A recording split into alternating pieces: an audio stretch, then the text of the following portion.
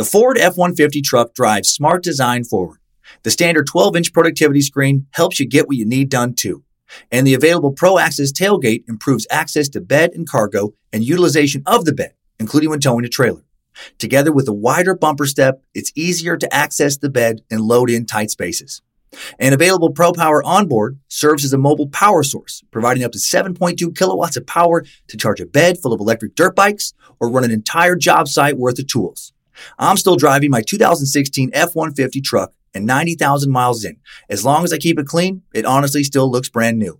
I've taken it down snow-covered Forest Service roads, taken it out camping, put a ton of miles on it on the freeway, had 5 adults in the cabin for long trips, and it's been great everywhere. Super dependable.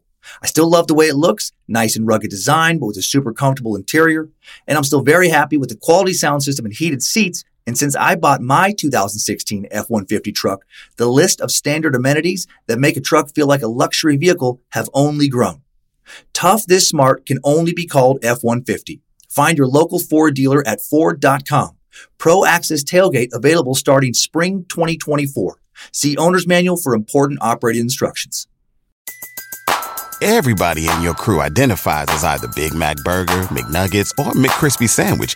But you're the Filet-O-Fish Sandwich all day.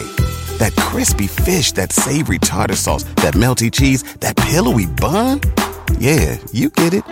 Every time. And if you love the Filet-O-Fish, right now you can catch 2 of the classics you love for just $6. Limited time only. Price and participation may vary. Cannot be combined with any other offer. Single item at regular price. Ba-da-ba-ba-ba.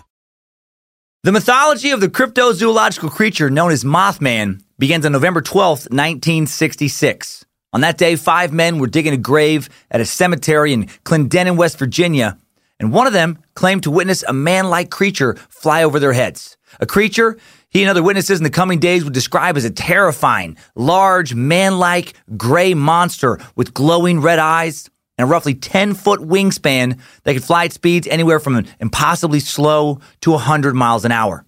The Mothman creature would be described by some as not having a head at all.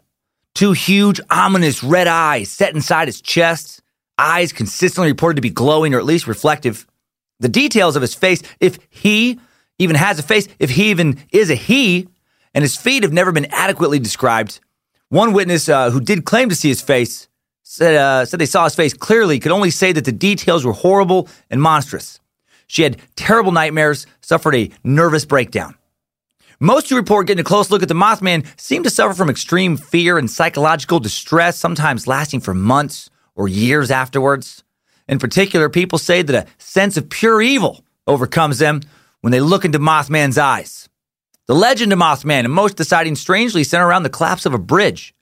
On December 15th, 1967, the Silver Bridge that rose above the Ohio River that connected Point Pleasant, West Virginia, and Gallipolis, Ohio, collapsed and took the lives of 46 people. And ever since, stories have abounded connecting this collapse to Mothman. Was this creature trying to warn locals that something bad was going to happen?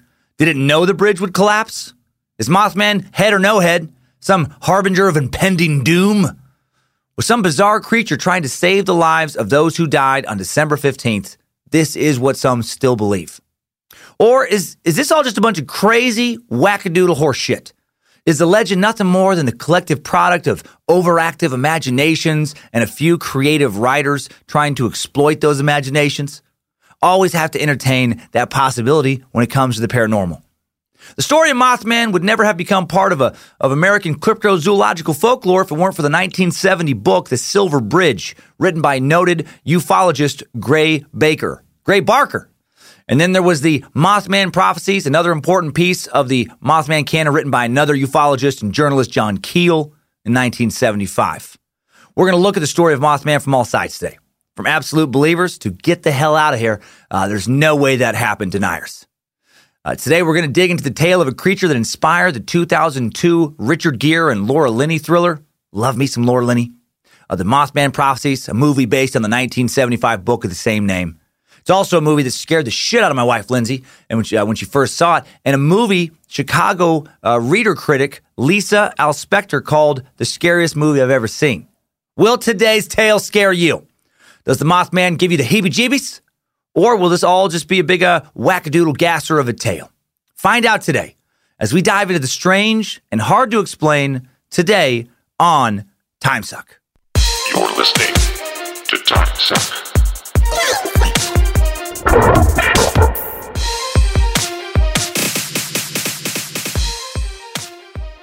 Happy Monday, Time Suckers. Hail you. Hail the mighty Time Sucker. Trailblazer on various paths of curiosity. Hail the cult of the curious. Hail Nimrod and Lucifina as well. Praise Triple M, Sweet Bojangles. Such a good boy. Such a good boy. Time Suck is brought to you again today by Broem, the Broem Podcast. I know how to say it now. Broem is a show about how it's okay to be a dude, but all dudes should be better dudes. Each week on Broem, Joe and Ben pick a topic they think dudes could use a little help with. And based on what I've heard so far, I think this info is fantastic for ladies as well. It's fantastic for everyone. This week on Broem, the guys discuss ways to enjoy art without being like a wine-swirling jerk. Right? What are the benefits of changing up your routine, seeing something new? Would you feel better if you had a different, possibly more artistic, creative outlet? This week, Ben and Joe chat with Portland artists Bryce Wong and Alex Moan about ways to dip your toes into the art world. Tune in each week for new topics, new discussions, new ways to continue seeking enlightenment through deadlifts. Broem it up. Broem it up, everybody. www.broaum.com for more info. You just listen to it where you listen to podcasts. Link in the episode description, or you can just push the button in the sponsor section of the Time Suck app or the Time Suck website. I love these guys, man. Good dudes, good dudes. Thanks to everyone who came out to Providence, Bridgeport, Albany, New Brunswick. Whether the crowd was small or the room was sold out, the energy was fantastic. Every single show. Worked out a lot of new material.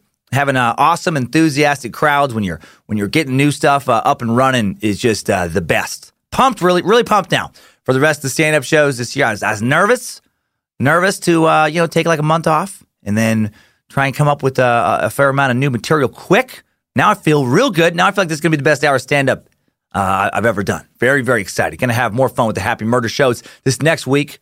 In Wisconsin and Madison, those shows are packing out. Saturday early show may already be sold out. Comedy on State. Are you ready for the Happy Murder Tour? Are you ready for the first live Time Suck of 2019? Right? The Anthill Kids.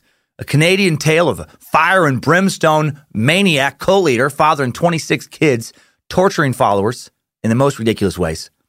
Getting the rest of his followers kind of help with the torture. Before finally meeting his own violent end. So it has a good ending. So that's nice. It's a hell of a true crime story. A lot of wackadoodle in this one. Been a while since we sucked into a crazy-ass cult, and this is a crazy-ass cult. Bringing the Happy Murder Tour to Philly the following week, and then both the live podcast and stand-up to downtown Salt Lake City soon after, then Zanies in Nashville. Just found out a great Nashville band, by the way, called Republican Hair. Weird name. Not a huge fan of the name. It's a weird name. But really, really like it. Really like it a lot, actually. Check out dancummins.tv for a full year of fun shows. More live sucks coming up in Cleveland in April, Nashville in April, the Comedy Festival, Spokane and San Francisco in May, Orlando in August, Phoenix in September, Tempe, technically, then Denver, Grand Rapids, and Tacoma at the end of the year. And that's going to be it for the Anthill Kids. Hope you Space Lizards enjoyed the release of the video for the Denver show, the Matamoros Narco-Satanist cult this past week on Patreon. Got to check those Patreon posts and emails from time to time if you missed that. All right, the first generation Meat Sack sweatshirt for all Time Suck Meat Sacks is here. Time Suck and Meat Sacks, pretty sweet, man. It's a thing I'm happy about, something I enjoy. It's a Varsity Crew style alternative sweatshirt that says Meat Sack right on the front, so people know you're on Team Meat Sack, a.k.a. Team All Humans Who Are Not Assholes, right? We are the Meat Sacks you see, fighting stupidity. We still make mistakes, still suffer our heartaches, but we'll try hard until we die. Fight, fight, fight. We are the Meat Sacks you see, curious until the end. We will keep learning on, fight ignorant till it's gone, and make life better for one and all. Fight, fight, fight. Now picture that happening in a hotel room, New York City, this last week when I was practicing that. Picture the people in the room next door being, what in the fuck is he talking about? It's an alternative, vintage French terry-style sweatshirt. So many words. But all those words mean softness. Comes in either navy or porcelain. That's Lindsay's favorite sweatshirt brand. She picked out alternative on this. Meat Sack uniform to face the world in, right? Represent the Time Suck home team or away team in the world or galaxy. wherever you're at. It's both are a 50-50 cotton poly blend, also 100 imported manatee nutsack domestic mongoose vagina blend. Why those fabrics? Because those were the only illegal animal parts available from our illegal animal part sales contact. Also, might want to size up if you'd like your sweatshirt to fit a bit looser. Alternative, more of an athletic fit, not a lot of give. Finally, they only run to up to 2X an alternative, so Gildan will be used for 3X to 5X. Stay cozy and hail Nimrod. Stay warm. A lot of you, man, stay warm this week. Man, some fucking horrific weather coming to the upper Midwest. My God. Also, congratulations to the winner of our first Time Suck Street Team Sticker Challenge. I know it's probably the first time I've talked about it on Time Suck. It came through the Culturally Curious on the Facebook page. Round 1 of the Time Suck Street Team has come to a close. We had a blast. We're already preparing for round 2. More details on that in the coming weeks. As for round 1, Time Suck stickers have been slapped and tagged in 30 different states. Plus Germany, the UK, spreading that suck far and wide, hopefully convincing more and more people to join the Culturally Curious. We saw stickers on streetlights, cars, DVD rentals, shopping carts, phone booths, billboards, bathrooms, tables, chairs, windows, gas pumps, trash cans, soda machines, ATMs, mirrors, so many other places. They were everywhere. It was amazing to see it unfold over the last few months. From all of the stickers stuck and tagged on social media using the hashtag #SpreadTheSuck, Reverend Dr. Joe Paisley, brainchild of this project, randomly went through and picked one winner.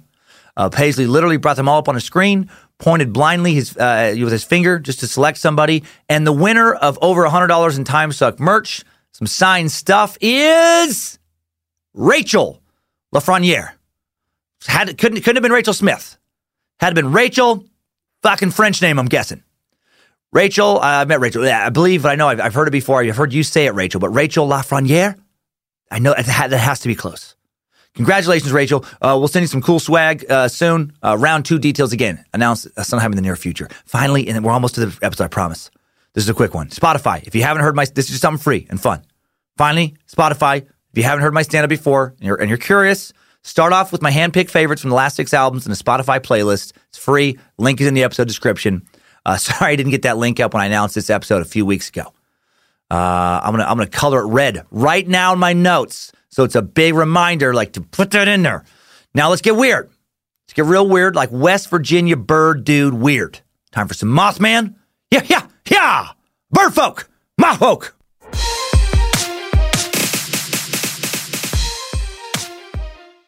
I still have my own fight song stuck in my head. Is that going to go away? Maybe never. If you really want to dig into the tale of Mothman, like really immerse yourself, you need to get your ass to West Virginia. Hog folk, moth folk, hog moth folk. Specifically, you got to get to Point Pleasant, West Virginia. That's the real birthplace of the legend. I know Clendenin was. We're going to talk about that quote unquote first sighting in a bit. I have a lot of problems with that one. But Point Pleasant, that's where the real stuff started happening. Well, I say real. That's where a lot of stuff that's harder to dismiss started happening. It's the beating heart of Mothman lore to this day. Point Pleasant's a quiet little town, just over 4,000 people on the banks of the Ohio River, about 100 miles from and less than a 2 hours drive southeast of Columbus, Ohio. It's 42 miles northeast of Huntington, West Virginia. One of my favorite little cities in America, by the way. Used to love visiting Huntington back when I had a Funny Bone comedy club there years ago in Pullman Square. Wrote a few jokes in that Starbucks. Got real drunk in that little town several times. Point Pleasant has a quaint little business district. Downtown, it's on the National Historic Register of Places. Or National Register of Historic Places. It's on both of those fucking lists. It sits just across the river from Gallipolis, Ohio. A new bridge connecting the two towns. The Silver Memorial Bridge was completed in 1969, 2 years after the original Silver Bridge collapsed. Gallipolis is a little town of about 3,600 people. Actually, it's technically a village now due to Ohio law requiring a town to have at least 5,000 people. So sorry, Gallipolis. I sincerely hope a new terrifying monster attacks your village soon so that the buzz surrounding it gets some much-needed tourism, money and exposure flowing your way, maybe kicks you back up to town status. I hope Mothman comes back. Hope he focuses his energy on the other side of the river this time. The area around these two towns does have some interesting history outside of Mothman. America's first president, Ben Franklin, visited the area in 1770, said it was pretty, said there were lots of varmints and critters, said the river smelled, quote, decent. He was so inspired, he invented laundry detergent and the pencil eraser. opened up America's first taxidermy shop to showcase the area's vast abundance of world-class jackalopes. That's not the right notes. Those are some notes I wrote after I fell out of the back of a truck and had a head injury. Ben Franklin did not visit the area, and of course is not our first president or any president of America that I know of. George Washington visited the area in 1770. That's true. That's right. The cherry tree fella. The Battle of Point Pleasant was fought a few years later in 1774 between over 1,000 Virginia militiamen led by Colonel Andrew Lewis and the Algonquin Confederation of about 1,000 Shawnee and Mingo warriors led by Chief Cornstalk. That wasn't his given name. He wasn't born Cornstalk. That's like the rough English translation of his name. The Virginians had about 75 men killed, another 140 wounded in the battle. Shawnees and Mingos' losses could not be determined since they carried away their wounded, threw many of their dead into the river. The Shawnees quietly withdrew back across the Ohio River at night after a day of fighting, and the Virginians held their ground and are thus considered to have won the battle. The event is celebrated locally as the first battle of the Revolutionary War, even though most historians regard the battle as part of Lord Dunmore's War, conflict between the colony of Virginia and various tribes of American Indians. Camp Point Pleasant was established because of this battle, and a settlement of the same name soon followed. A few years later, during the fall of 1777, Chief Cornstalk made a diplomatic visit to Fort Randolph, the new American fort built in present-day Point Pleasant, seeking to maintain his people's neutrality with the early Americans. And the meeting did not go well, at least not for Chief Cornstalk. It went very poorly for him. It did feed into part of the Mothman lore. Chief Cornstalk was immediately detained by the fort commander, who decided on his own initiative to take hostage any Shawnees who fell into his hands.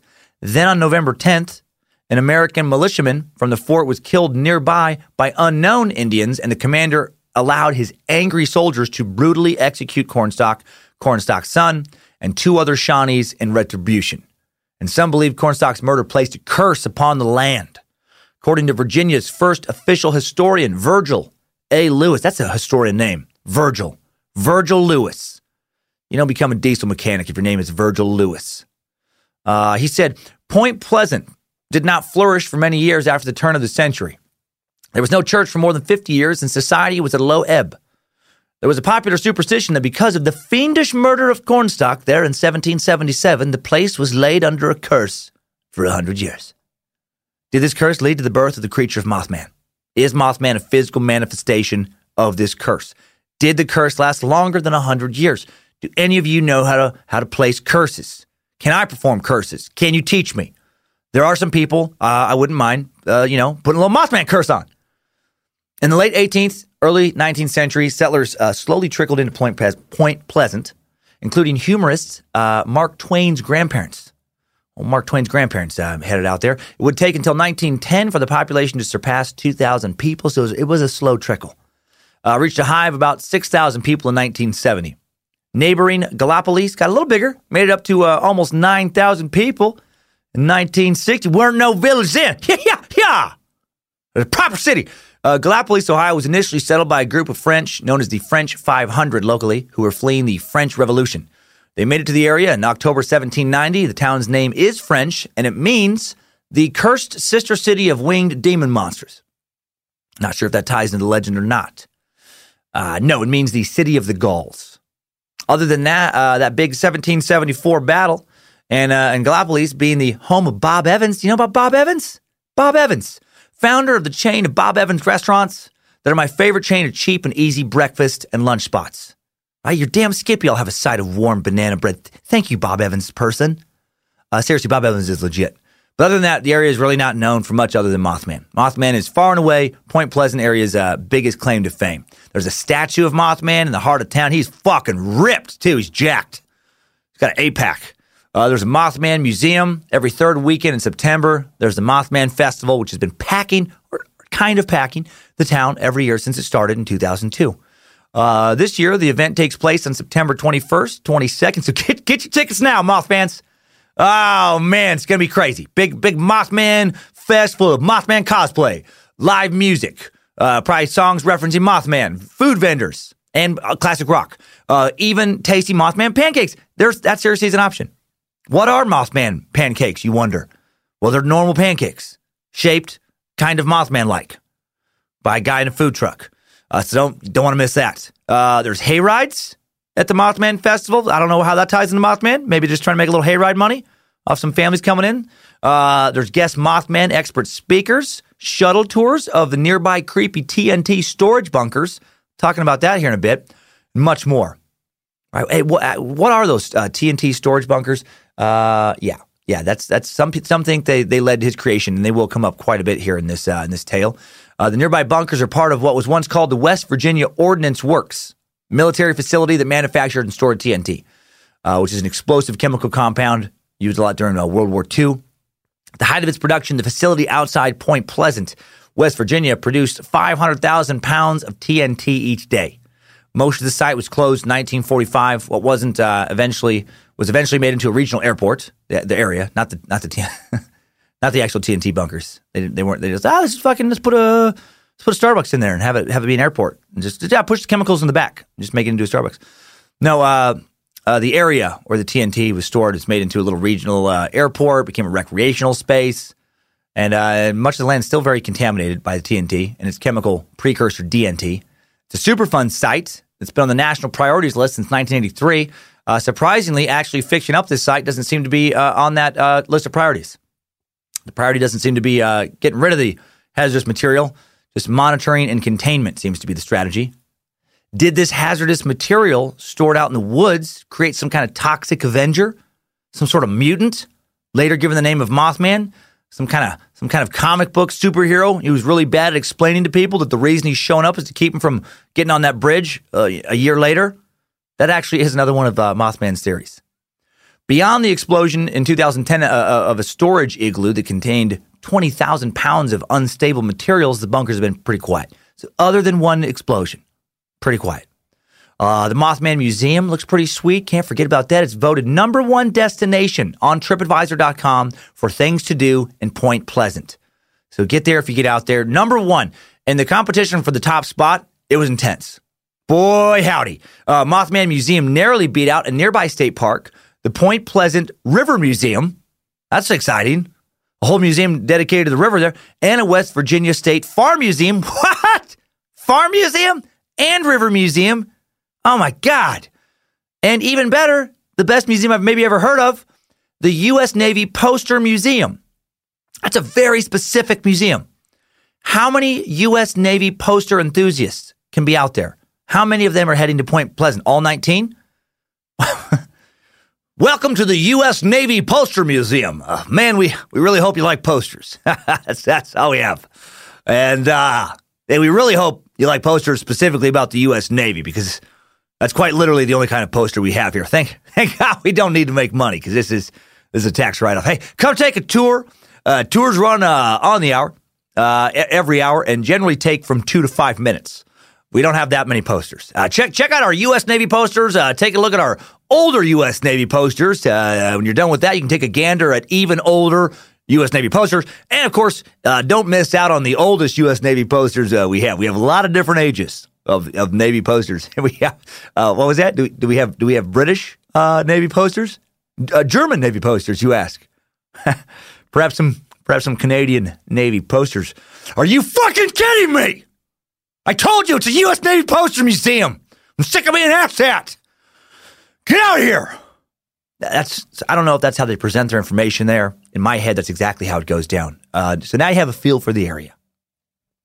Couple sleepy little blue-collar towns on the river, rural West Virginia, bit of rural Ohio, little slices of Americana. So now let's jump into the origins of the Mothman legend in today's Timesuck timeline right after a quick word from another sponsor. Timesuck is brought to you today by Woody's Spirit Supplies and More Spectral Emporium. Hey guys, it's me, Woody. I'm not gonna lie to you. Sales of my paranormal rape repellent have been real slow. I lost my ass on those things. How's that for irony? Turns out there's not much of a market for demons trying to rape people. I should have done probably a focus group or something. Hey, anyway, I have a new product now. I've rebranded as Woody's Spirit Supplies and More Spectrum Emporium. Yay! And today we have a gosh darn heck of a steal of a deal on Woody's Mothman Monster Magnets. What's a Mothman Monster Magnet? It's a big magnet that sucks any and all Mothman so you can fight them or when they're stuck in a magnet. Oh, Shit. Charles, get over here, Charles, in here. Really, Charles? This is the bullshit you have me pitch? Why not Mothman voodoo dolls? That would at least he'd look cool, even if they don't work. Take Mr. Charles Gutman. You put him in the naughty boy cage. Take his clothes off. Grab my leather whip. You grab it, you put some rusted nails in the end of it. Charlie, if you won't whip yourself, I'll draw blood. I'll chew a hole to your windpipe. I'll pull out your still beating heart. I'm sick of drowning in shame paranormal products. Oh, he's still recording? Oh, okay. I'm going to La Sierra now. Whee! Strap on those boots, soldier. We're marching down a time-suck timeline.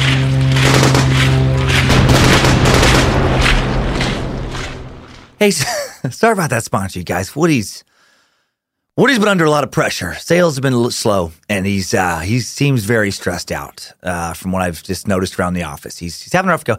I hear he's drinking again, and it sounds like his human ventriloquist partner, Charles Gutman, really having a rough go of things. So sorry to hear that he got put back in the cage. If you're a new listener, Woody has nothing to do with today's Mothman tale. Let's refocus. Okay. The first recorded Mothman sighting took place on November 12th, 1966, near Clendenin, West Virginia, which is actually a 76-mile drive southeast of Point Pleasant. Clendenin's pretty dead now. About 1,000 people still live there. It used to be booming oil town. The first petrochemical plant in the world was built in Clendenin in 1920. 5 men, Kenneth Duncan, Bob Lovejoy, Bill Poole, Andrew Godby, and Emil Gibson, were digging a grave for Ken's father-in-law, Homer Smith, in a cemetery near Clendenin in 1966. And this is where Kenneth claimed to see a man-like figure that flew out from some nearby trees, glided low over their heads. Now, the other men Ken were working with that day did not see the creature before it flew away. How did that happen? But Ken said that the brown creature lifted off beyond the trees and was no bird. It was humanoid. He said it was gliding through the trees and was in sight for about a minute. He was baffled. Didn't look like any kind of bird. Seemed to be a man with wings. Now, this is said to be one of the first sightings of Mothman. It's the first kind of sighting that got a little bit of buzz, came out in the press a little while later. We'll talk about that. Ken only initially discussed the sighting with a few friends and, would have been forgotten if others didn't start to, claim to see this winged man around the same time. Now, does anyone else think it's pretty weird that this thing was in the air for a full minute? The big-ass flying man bird.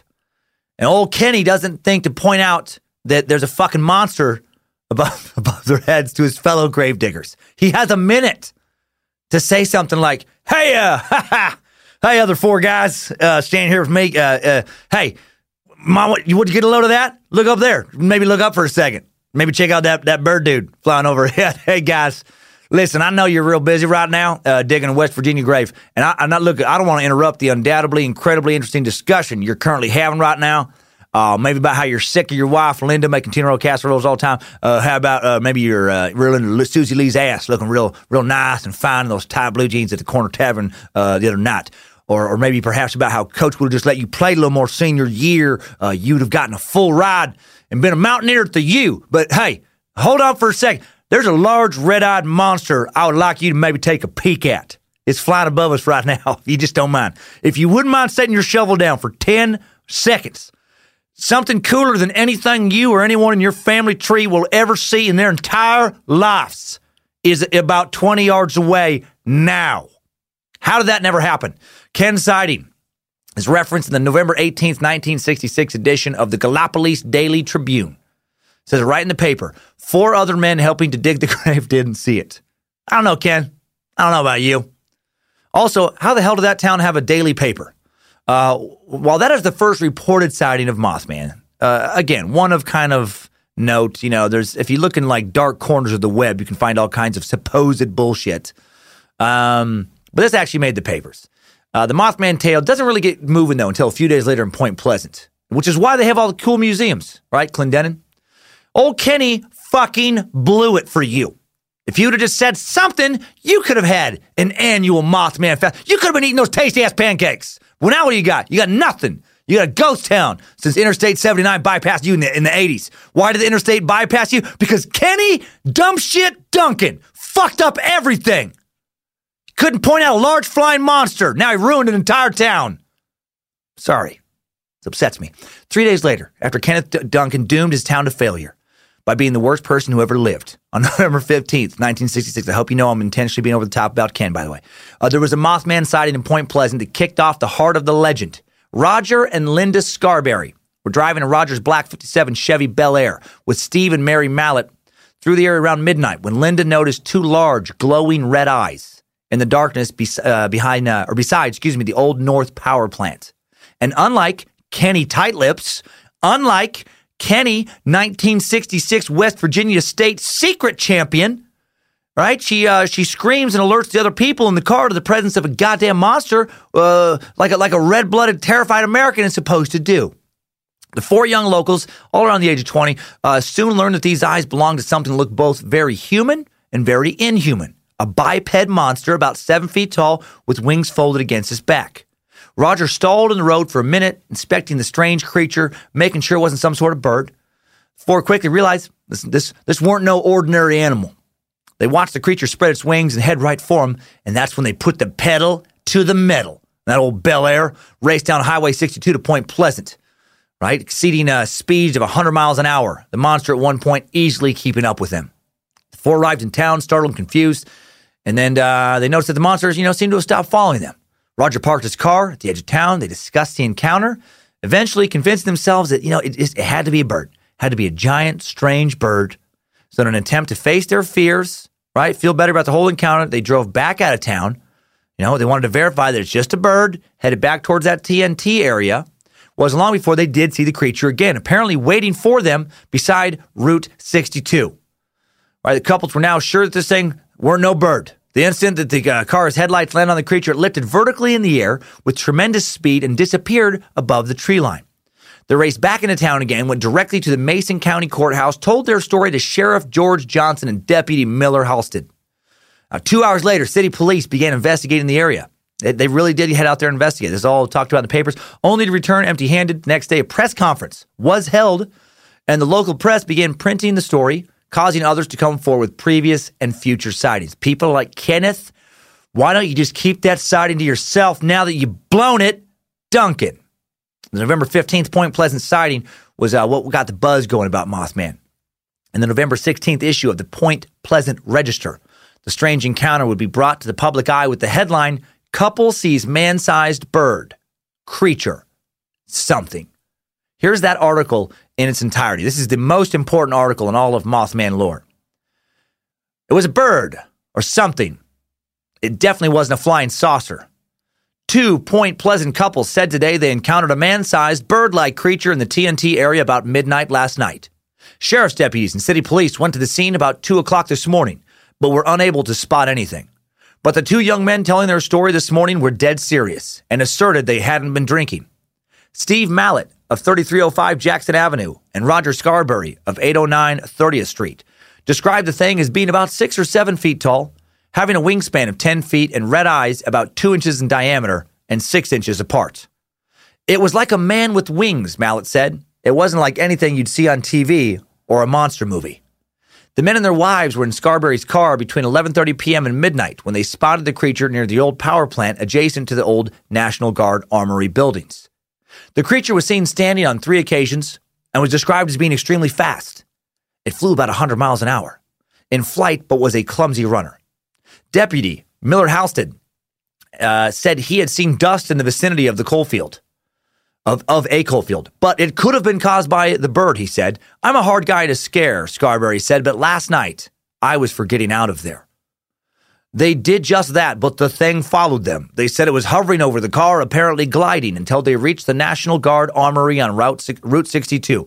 "We went downtown, turned around, and went back, and there it was again," Mallett said. "It seemed to be waiting on us." He said the light gray creature then scurried through a field. It also had flown across the top of the car. "It apparently is afraid of light," Mallett reasoned, "and maybe it thought it was scaring us off." The young men said they saw the creature's eyes, which glowed red, only when their lights shined on it. and it seemed to want to get away from the lights. They said it looked like a man with wings, but its head was not an outstanding characteristic. Both were slightly pale and tired from lack of sleep during the night following their harrowing experience. They speculated that the thing was living in the vacant power plant, possibly in one of the huge boilers. There are pigeons in all the other buildings, Mallett said, but not in that one. What? I'm going to stop this article for a second. How would he know that detail? How does he know where all the local birds live? Some weird local bird experts? All right, listen, there are pigeons in every other building. Not that one. I don't know for sure. Once a week, for my own peace of mind, I like to do a quick little bird check of all abandoned TNT buildings in this here area. I use a whistling technique. Well, I walk around the old armory, and I'm like, I just walk around, and I'm like, and when I hear something come back at me, when I hear like a, that's when I know. Okay, we got blue jay over there. We got a pigeon over here. We got a little maybe like a robin or maybe listen, I don't know all the bird names. Okay, I just know the sounds of birds, and I know which buildings they are in. Are there birds in a huge ass boiler building? Nope, not a peep. Go ahead, go over there and be like, ha ha, ha ha. Nothing coming back. Anyway, Scarberry is then quoted in the article saying, if I had seen it while by myself, I wouldn't have said anything. But there were 4 of us who saw it. They said it didn't resemble a bat in any way, but maybe what you would visualize as an angel. That's a weird description. I was terrified. It was monstrous. I was scared for my life. It looked like an angel. The last time they saw it was at the gate of the C.C. Lewis farm on Route 62. They heard a sound like wings flapping, and they said the bird rose straight up like a helicopter. Okay, it's got helicopter wings now. This doesn't have an explanation to it, Mallett said. It was an animal, but nothing like I've seen before. Are they going back to look for the creature? Yes, Mallett said, this afternoon and again tonight. Today, Scarberry said, but tonight, I don't know. So that's what they said. That's what they were quoted in the paper saying. On November 16th, 1966, the day the article I just read came out, one of the Mothman witnesses, Linda Scarberry, was rushed to the hospital by her father after she experienced a nervous breakdown. The evening of the 16th, Mothman strikes again.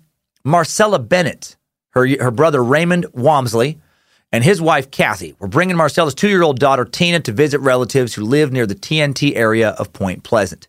Marcella and her brother had just read about the strange being in the newspaper. They even thought it might be fun to go out and look for it, one day, but they never expected to see it that night.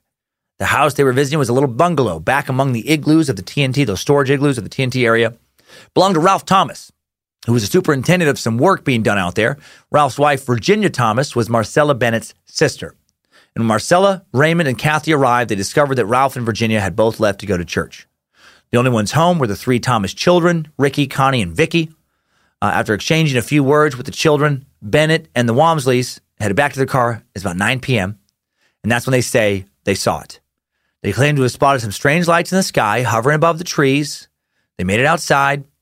They saw this when they made it outside. So they walk outside the house. They see the strange lights in the sky. Raymond stops when he gets to the bottom of the steps, tries to get Marcella's attention. She told him that she didn't want to see any lights. He said, no, you've got to look at this. This isn't a plane. She ignored him and began walking to the car, carrying her daughter. Is Marcella related to Kenny Dum Dum Duncan? Like, your husband is telling you that there's strange lights in the sky, and you're like, no, I don't want to. I don't like to turn my head up. Nope, not for 1 second. Look up for 1 second. No, I don't like to look up ever. What's going on with people in West Virginia around this time when it comes to looking up in the air? Suddenly, a figure stirred in the darkness behind the parked car. Now, Marcella sees the creature out of the corner of her eyes.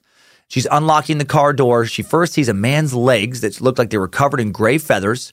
She didn't see any feet. Like a slow motion scene in a horror film, she pulled her eyes up. The wings were drawn in towards his body. The head was tilted sideways.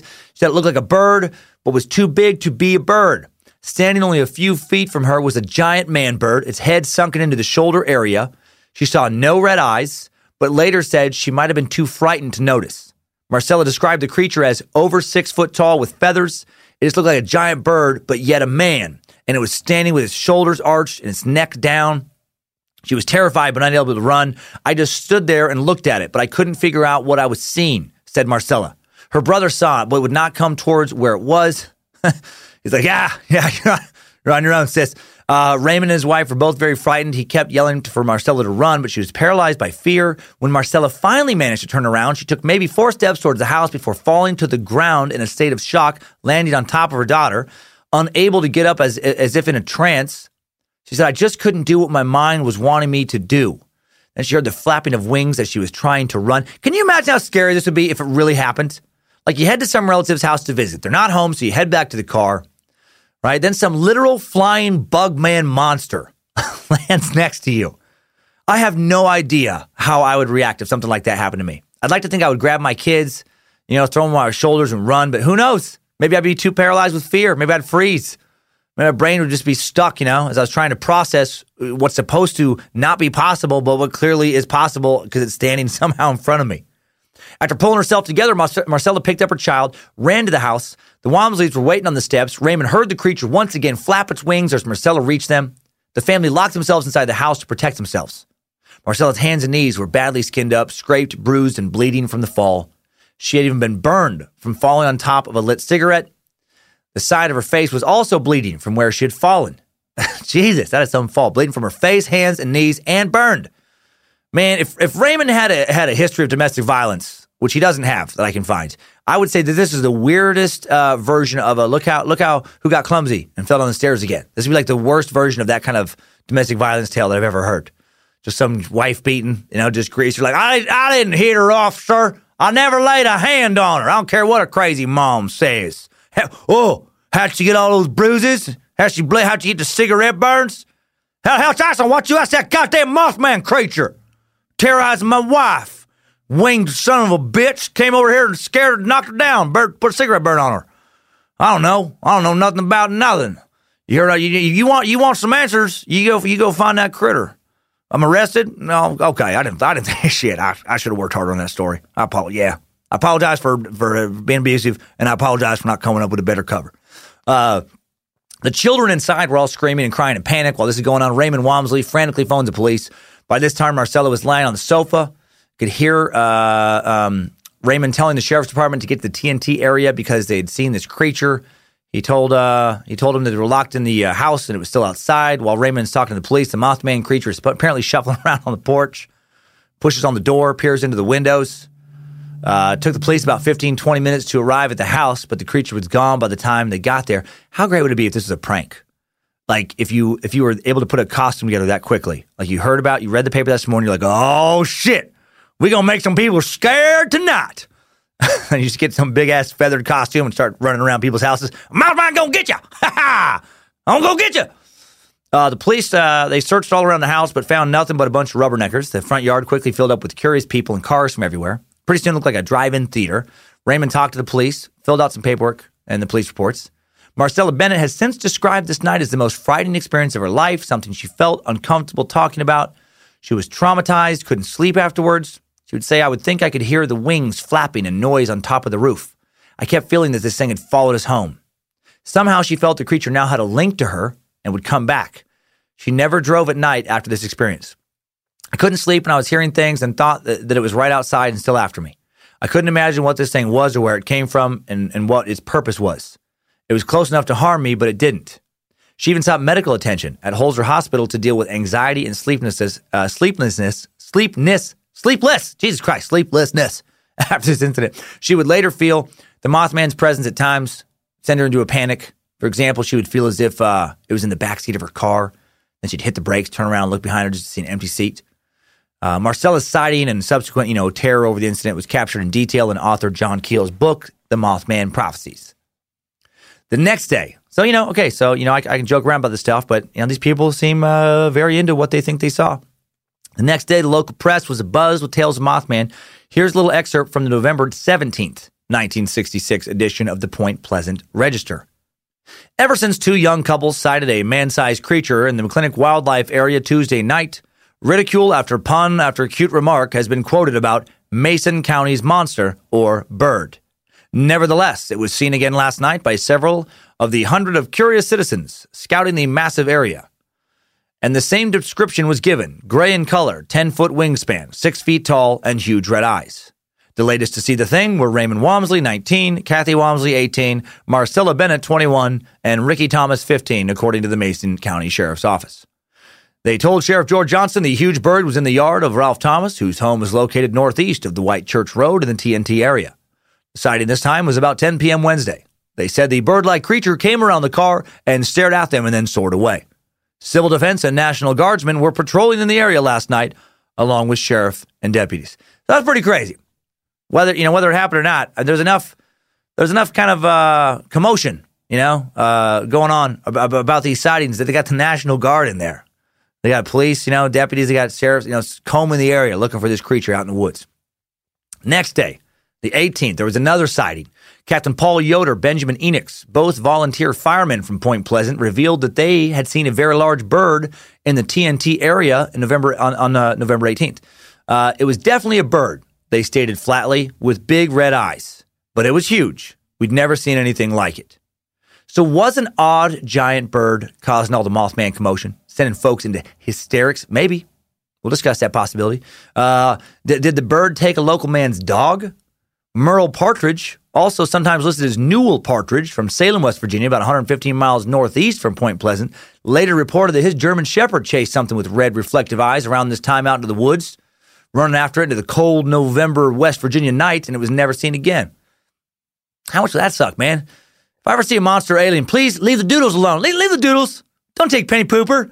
Don't take Ginger Bell, Mothman. They've done nothing to deserve this.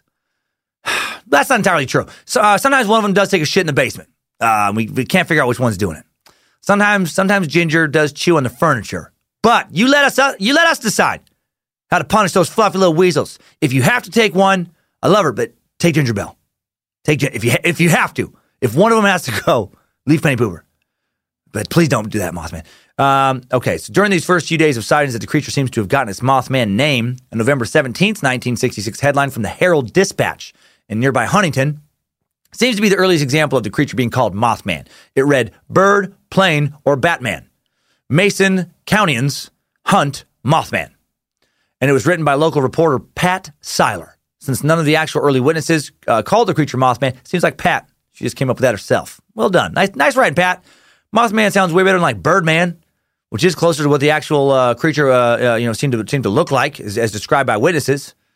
Nice alliteration, Pat. And Batman was already taken, so you would have looked silly if you would have called it just Batman. Next day on the November 18th, 1966, Huntington, the Huntington Advertiser printed the headline, "Could the Mothman be a balloon?" Later on November 19th, a headline from the Herald-Dispatch read, "That Mothman, would you believe, a sandhill crane?" Some people assumed that what they were seeing was a weather balloon, or they assumed that other people were seeing this weather balloon, kind of like the weather balloon I discussed in the Alien Extravaganza suck and the Area 51 suck. The Roswell sightings, I do believe, were weather balloon related. I don't think that makes sense with Mothman, because no one describes seeing like an orb that would be a great distance away with the sun reflecting off it, that could be mistaken for a flying saucer from a great distance, but it couldn't be mistaken up close for a red-eyed winged humanoid. So that doesn't make any sense to me. So I'm going to say not weather balloon. November 21st, police in Charleston, West Virginia received an excited phone call from one Richard West, Dick West. Dick West. That's a strong ass name, Dick West. You'd be like a private detective or something with that name. That's better than like Dick East. Seems weird to me. Dick South. Dick South seems sad. Dick South. What's your name? I'm Dick South. It seems like you got a sad wing always pointed down. I'm Dick South. Oh man, but you're Dick West. Oh, it's manly. Anyway. Dick West, 10:15 p.m., Monday, November 21st. He talks to patrolman D.L. Tucker. West insisted that a Batman was sitting on a roof next to his house. That's fantastic. I'm Dick West, and next door is Batman. He said, it looks like a man. It's about 6 feet tall, has a wingspread of 6 or 8 feet. It has great big red eyes. Did it fly, Tucker asked. Straight up like a helicopter, West answered. And then he hung up. That's what you do when you're Dick West. Straight up like a helicopter, motherfucker. Click! Don't bother me. Don't bother Dick West. I told you what I want to tell you. November 25th, 1966, 13 miles east of Salem, little Clarksburg, West Virginia. The mystery monster spotted again. This time by Tom Urey, assistant manager of the Kinney store, 7:15 a.m., the morning of November 25th. Tom told the sheriff's office that he had an experience with the bird as he traveled north on State Route 62, right, all around this 62. Urey was driving home from Point Pleasant to Salem, little town 13 miles east of Salem, east of Point Pleasant, actually it's the town about 130 miles from Point Pleasant. Oh, okay, so that's right, he was visiting relatives. I was like, man, that's a long commute. No, he was spending Thanksgiving in Point Pleasant with some relatives when he encountered this creature. He says, I know people think you're crazy when you tell of seeing something like this, but I've never had an experience. I was scared. In giving an account to the Point Pleasant Register, Tom said as he went up the road, he spotted a flying object that seemed to come down from the woods on his flight. After his description of the area, it was determined it came from the area back of the Homer Smith residence. Who's Homer Smith? Does that name sound familiar? It's Kenny Dum Dum Duncan's father-in-law. The one he was digging that grave for, when he just couldn't mention seeing a flying monster to his buddies. Didn't want to bring him up again, but here we are. And Tom said that near Homer's house, Mothman came up like a helicopter and then veered over my car. It began going around in circles about 2 or 3 telephone poles high and kept staying above my car, he added. Well, his first thought was that of fear, or he noted, I tried to get away. It was going about 70 miles an hour, but it kept up with me easily. He stated that it kept soaring over his vehicle until he got to Kirkland Memorial Gardens, the Point Pleasant Cemetery. Why do cemeteries keep popping up this tail? And then it made its way to the left and over toward the river. Urey said, I have a convertible, and at first felt it was going to come through the top, but after it stayed in the air at about the same height, I didn't feel like it would attack. I've seen big birds, but I've never seen anything like this, he commented. And given a description, he said it was grayish-brown in color, it was about 6 feet in length, or height, and was had at least an 8 to 10 foot wingspan. And I like how he felt compelled to add that he had seen big birds before and that he would know the difference between a big bird with large red eyes and a winged demon man. It's weird that the people are thinking that these things are birds, you know.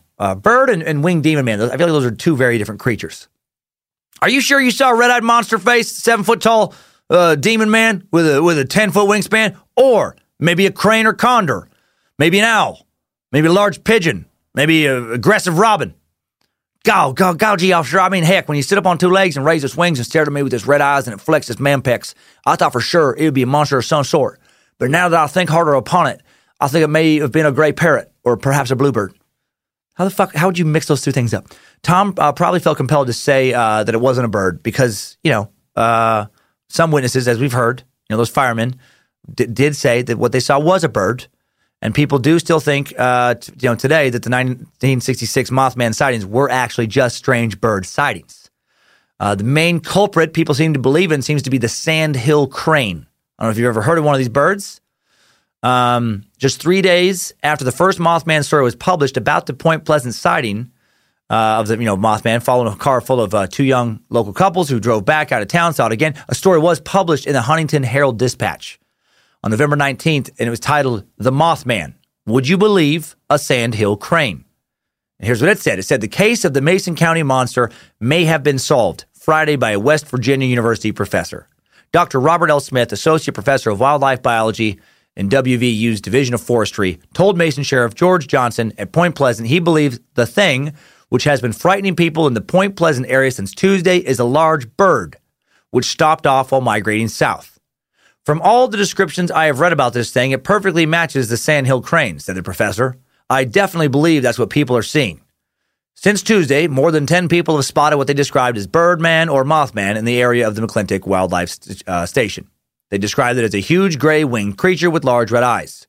Dr. Smith said the sandhill crane stands an average of 5 feet tall and has gray plumage. A feature of its appearance is a bright red fleshy area around each eye. It has an average wingspread of about 7 feet. Somebody who has never seen anything like it before could easily get the impression it is a flying man, he said. Car lights would cause the bare skin to reflect as big red circles around the eyes. Okay, so I had to stop reading this old newspaper article at this point and look up some pictures of this crane. And I gotta say, it looks nothing like a dude, like nothing. I don't know what the hell Dr. Smith is talking about when he says perfectly matches the description of a sandhill crane. No. It has a teeny tiny little bird head, like the tiniest little bird head. with not human at all looking bird eyes on the sides of its head, since it is not a predator, on the sides of its little bird head. And it's very skinny, little narrow bird head, rests on the end of a very super duper long, very skinny crane neck. It does have big, cool, powerful looking wings. It's a big bird, but in between those wings is a skinny ass little weak bird body. It looks honestly like a long-necked duck with big wings and literal sticks for legs. Its legs could not be skinnier. Its legs look like they're about an inch in diameter. It reminds me of bamboo reeds. It looks like they got bamboo reeds with little web feet at the bottom. No one. Actually, you know what? The web feet.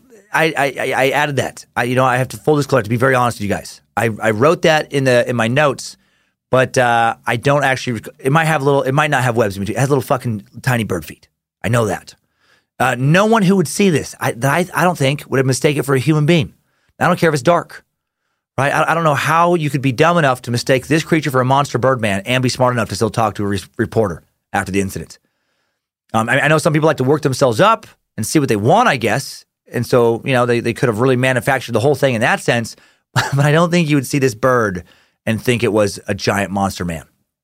The end of the article, he says, while such birds are rare to this area, Dr. Smith said this is migration time and it could not be too difficult for one or more of the birds to stop off at the wildlife refuge. There are no official sightings of such birds in West Virginia, although there have been unconfirmed reports in the past, he added. Okay. And he warned that the sandhill crane is harmless if left alone, that if cornered, it may become a formidable antagonist. Its dagger-like bill is a dangerous weapon which the crane does not hesitate to use when at bay and fighting for its life. Many a hunter's dog has been badly injured, he said. Some of those who reported seeing the monster remembered best the eerie sound it made. The description of the sandhill crane also fits there. He says the cry of a sandhill crane is a veritable force of nature, untamed and unterrified. Its uncanny quality is like that of a loon, but is more pronounced because of the greater volume of the crane's voice. Its resonance is remarkable, and its carrying power is increased by a distinct tremolo effect. Often for several minutes after the birds have vanished, the unearthly sounds drift back to the listener like a taunting trumpet from the underworld. That's a pretty terrifying description. But does the bird actually sound like that? Well, I did some research. I want to play you a little. Now, this is the sandhill crane. It screams. So you decide for yourself if it sounds demonic to you. Okay. That is fairly scary. I'm not going to lie to you. Let's check out another. There's various recordings of them on the web. Maybe. What about this? This is a man's world. Jam. Now, to me, that one sounded more like James Brown than a sandhill crane. Let me one more time on that one. This is a man's world. Jam. That's uncanny. Sounds exactly like James Brown. Obviously, those were nonsense. Here is the real one. Here's the real bird sound. All right, let me get right back to here.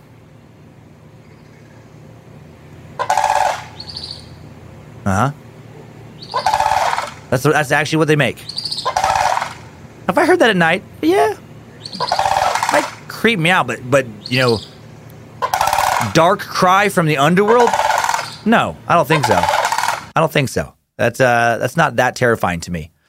In a perfect world, it would sound like this. This would be awesome if this is how the bird actually sounded. I thought I saw a putty cat. I did saw a putty cat. Ah, Tweety Bird, why are you out there trying to be Mothman? Scaring folks. Come on, Tweets. Come right over here and kiss the poor little birdie. Yeah, you make everything better, little Tweety Bird. Come here, Thomas, and kiss the little birdie. Ah, I love it. How long has it been since you heard about Tweety? Okay, so the next day, November 26th, in St. Albans, West Virginia. I'm going to get rid of these so I don't accidentally play them during the rest of the show. Just outside of Charleston, 45 miles south of Point Pleasant, Mrs. Ruth Foster claims now that the Mothman is appearing on her front lawn in the evening of November 26th. Was standing on the lawn beside the porch, she told reporters. It was tall with big red eyes that popped out of its face. My husband is 6'1", and this bird looked about the same height or maybe a little shorter, she continued. It had a funny little face. I didn't see any beak. All I saw were those big, red, poppy eyes. I screamed and ran back into the house. My brother-in-law went out to look, but it was gone. Okay, so all right. So Mrs. Foster may have seen a bird. I vote bird with this encounter when she talks about having a tiny, funny little face. But some of the other people are either truly lying or really hyped up a bird in their minds, if it's not a monster. The next day in St. Albans, on November 27th, 2 teenage girls allegedly are chased by a gray 7-foot-tall creature. Sheila Kane, age 13, and her younger sister were walking home from the store when they saw an enormous something standing next to the local junkyard. It was gray and white with big red eyes, Sheila reported, and it must have been 7 feet tall, taller than a man. I screamed and we ran home. It flew up in the air and followed us part of the way. Connie Jo Carpenter, 18-year-old waitress at Tiny's Diner in Point Pleasant, now Village Pizza, also claimed to have an encounter with Mothman on the 27th. Connie Jo was described as a shy, studious girl of 18 from New Haven, claimed to have the encounter 10:30 a.m. on Sunday, November 27th, driving home from church when she saw what at first she thought was a large man dressed in gray standing on the deserted links of the Mason County Golf Course. Again on Route 62, about 50 miles north of Point Pleasant. 10-foot wings suddenly unfolded. The thing took off straight up and headed for her car. Those eyes, they were very red, and once they were fixed on me, I couldn't take my own eyes off of them. It's a wonder I didn't have a wreck, she declared. Connie Jo said the creature flew directly at her windshield, then veered off and disappeared. She stepped on the gas and raced home in hysteria, locked herself in her bedroom. Those eyes, that's all she'd ever say was those eyes, her boyfriend would later say. She was so upset she was unable to go to school for several days and required medical attention.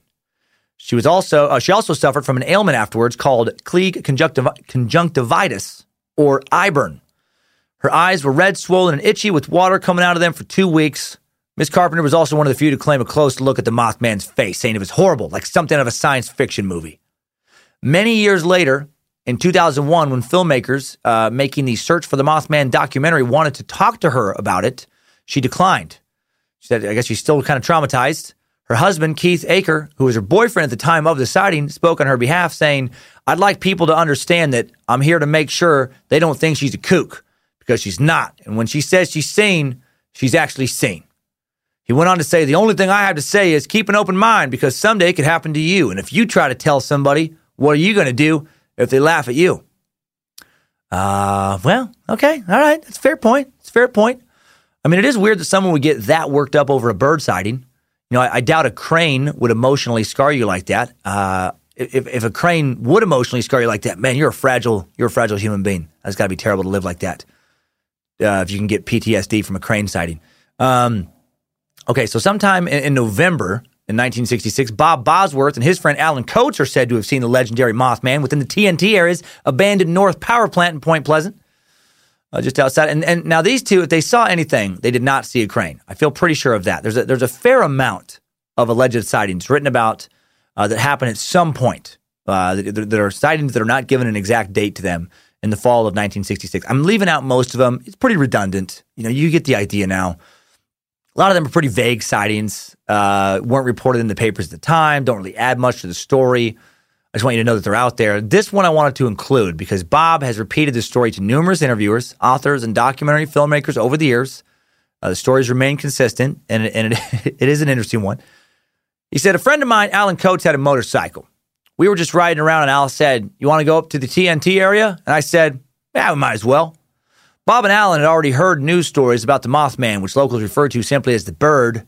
Bob had even once offered Roger Scarberry $5 to take him to where he saw the bird, but Roger declined the offer. It was chilly weather, so the men were wearing heavy coats. They drove along Camp Conley Road. The road was adjacent to the old armory, which later became fairgrounds. So we're riding out through there, and Al said, look at that. We stopped, and up on top of the roof, that old power plant building, it was, I believe, a 3-story building, and up on top, we seen 2 big, what looked like red eyes looking at us. And he's telling the story many years later to an author. He said, somebody's probably got a couple reflectors nailed to a board trying to fool somebody.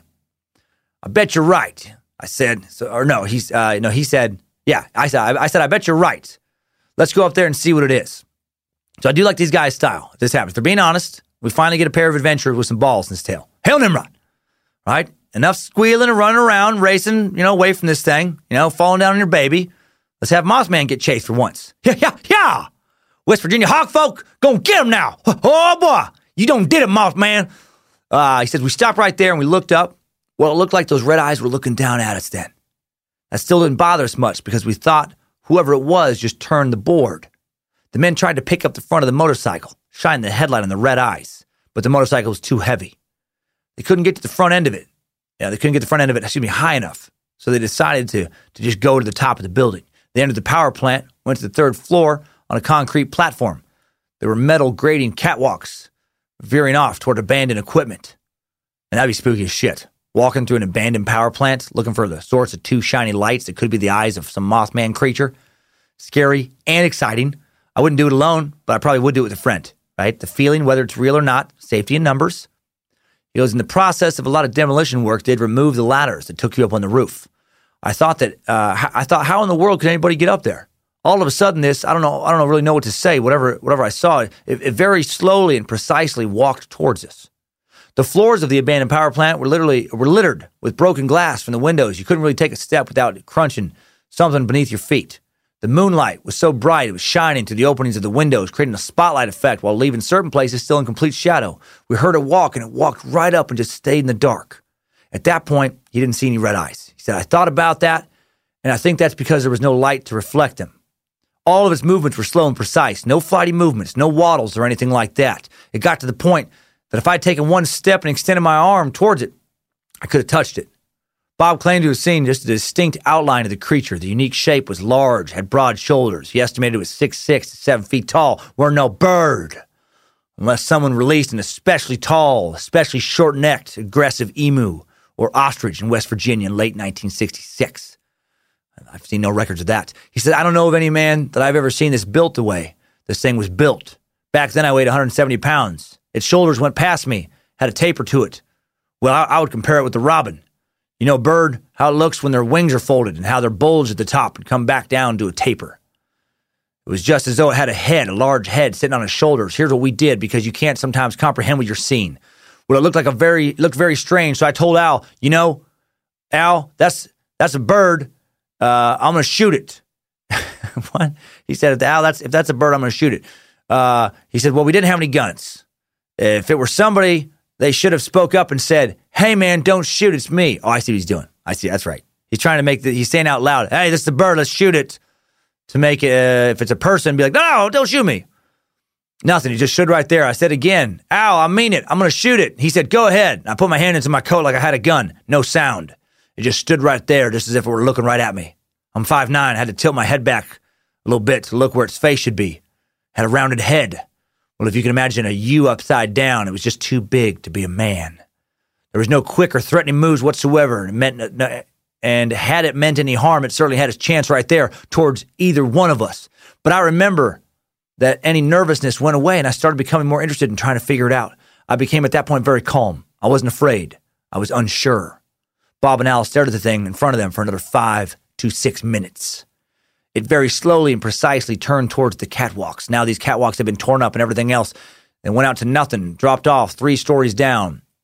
And it's where they had removed equipment. So whatever this thing was turned and started walking out the I don't know what the fuck. It's fucking terrible. I don't know what the hell he's trying to say here. So I'm still to the point that I'm not sure what I'm seeing, and I didn't want anyone to get hurt. So I yelled out, buddy, don't go out on that catwalk. There's no railing. It drops off 3 stories down. Never hesitation. Then we just heard the sound of wings.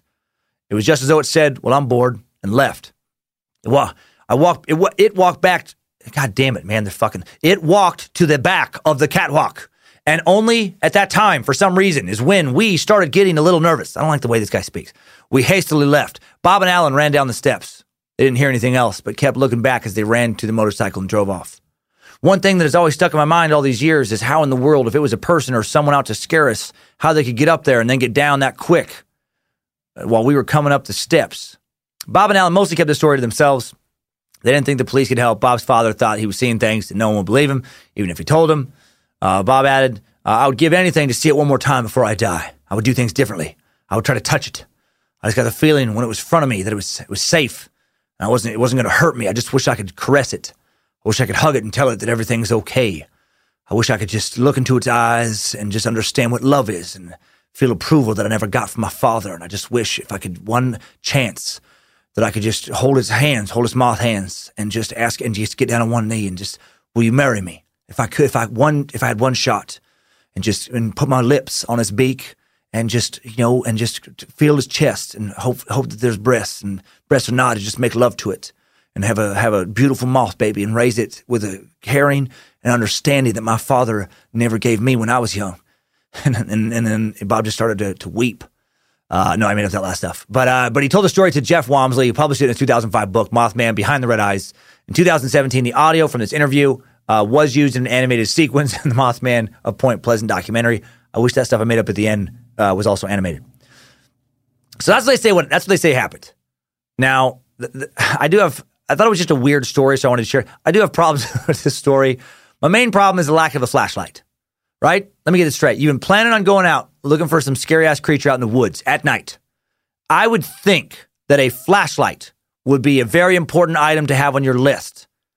Next to maybe gun. Gun might be the only other more important item to have on that list, and they have brought neither. And these are two dudes in rural West Virginia in 1966 that don't have guns or flashlights with them on this adventure. I have a problem with that. However, I am very forgetful. I do shit without planning it myself a lot of times. You know, I will go to the grocery store without grabbing the grocery list, the one thing I was supposed to fucking bring besides my wallet.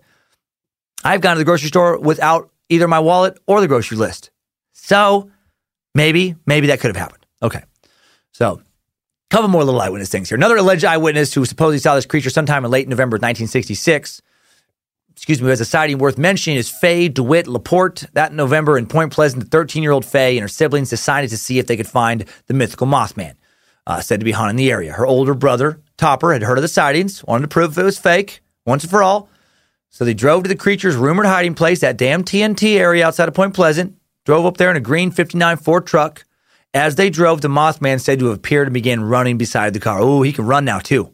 I like it. Terrified, Faye found herself face to face with the creature through the car window. Her brother told her not to look at it, but she caught glimpses from the corner of her eye.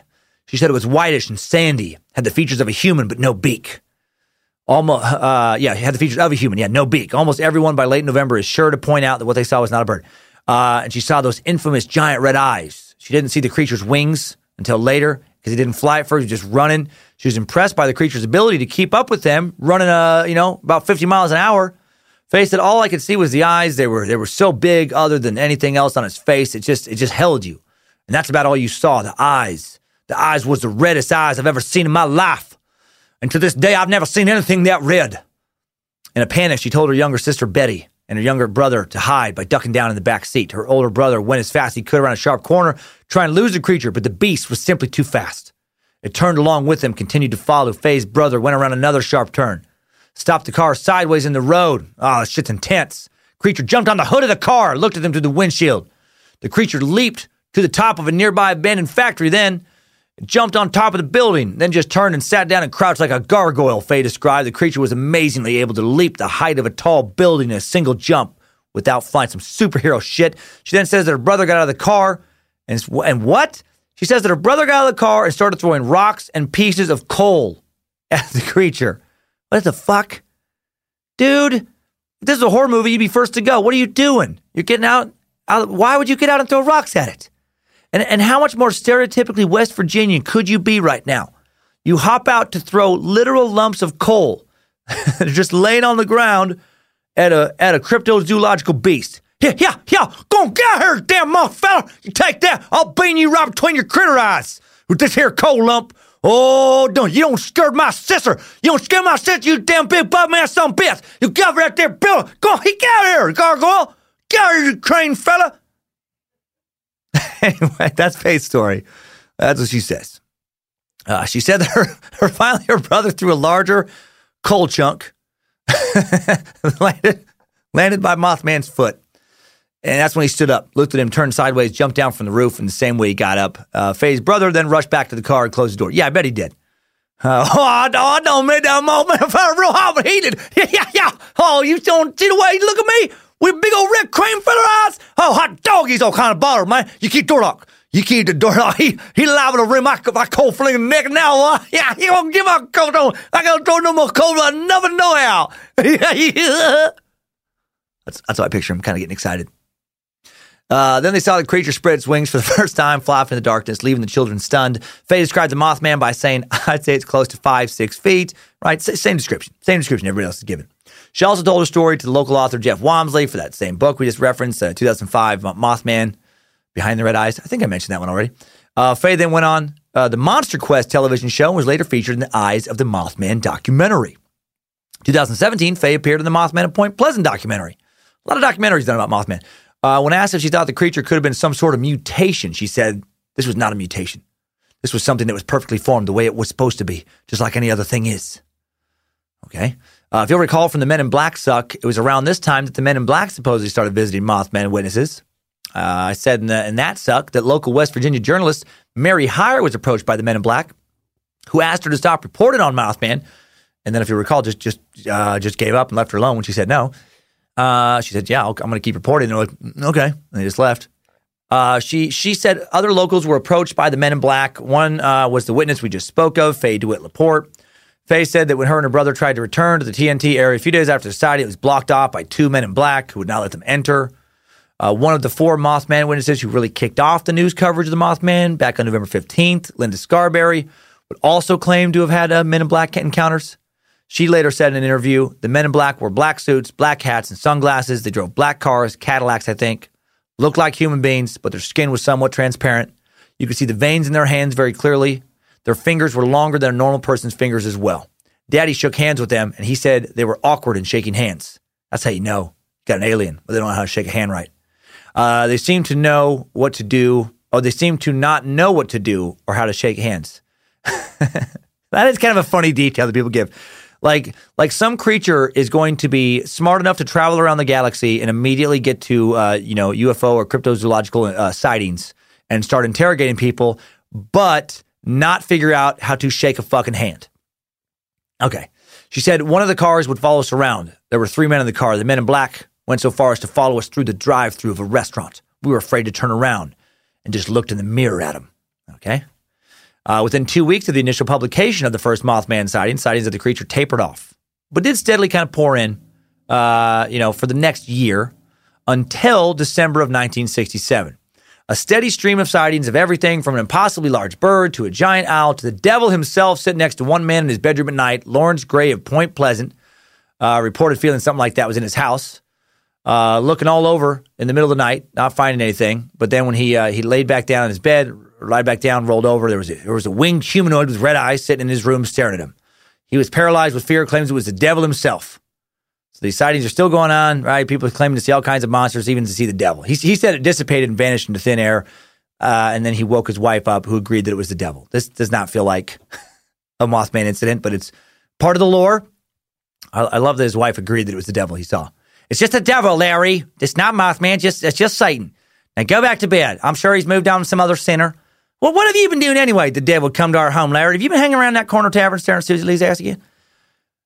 2 women swore they saw Mothman fly to meet a UFO. It's one of the most outlandish sightings on May 19th, 1967. The flying creature with glowing red eyes approached a hovering luminous object and disappeared. That's what Brenda Stone thinks she saw. November 1967, 4 adult males claimed to have encountered a giant gray creature figure with red eyes while hunting in Chief Cornstalk Park in West Virginia. So frightened they never thought to raise their rifles until after the creature was gone.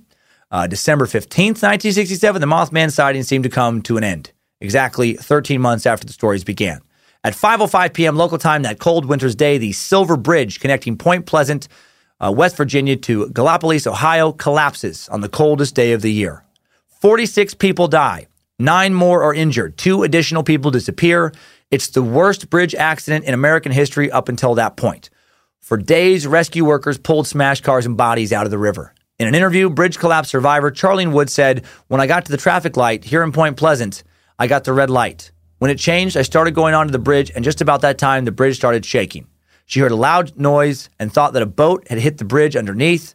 She reversed her vehicle as the bridge began folding inward on itself with her tires stopped on the ledge where it broke off." Man, that'd be scary to come that close.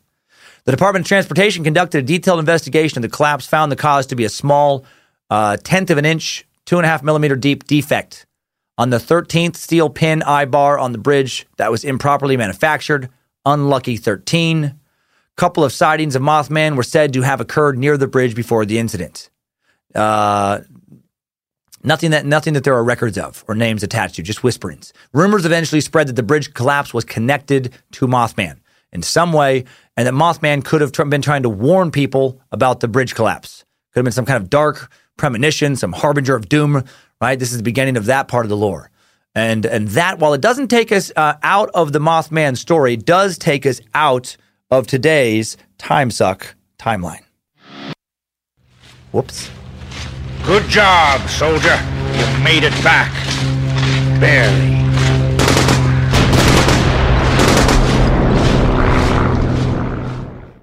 Sorry about the button mistakes. I tried to get a little fancy. Tried to sneak around on the soundboard and throw some James Brown into the story earlier. And I forgot that I had done that. And I left the wrong thing up. It's okay. Right? So we still got out of the timeline. Okay. While Mothman sightings in West Virginia have been rare since the collapse of the bridge in 1967, other sightings of winged humanoids have accompanied other disasters around the world, adding to the Mothman legend, like the Black Bird of Chernobyl.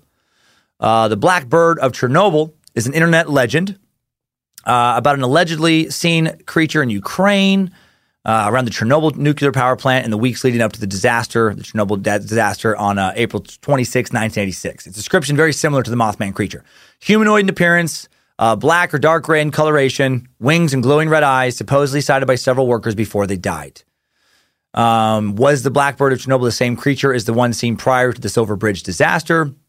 Or was, as some have suggested, was it just a rare black stork?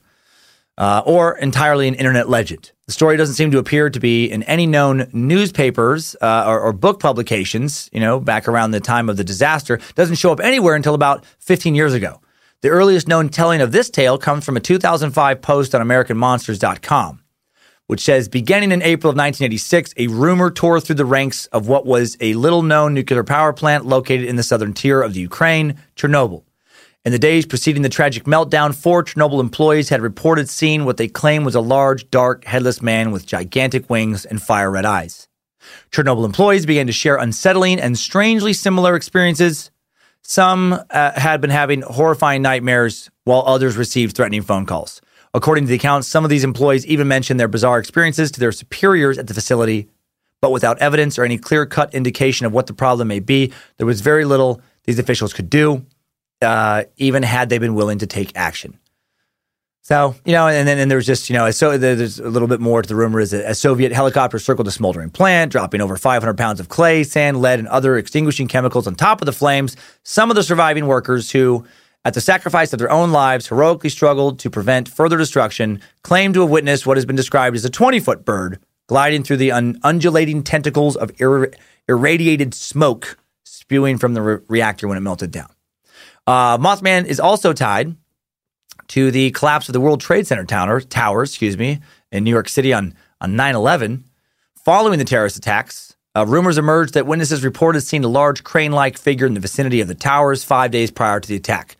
Been 31 years since any such Mothman sighting in North America now. On the day of the horrific attack, Mothman was reported to have appeared again, some claiming they could see his face through clouds of smoke and debris.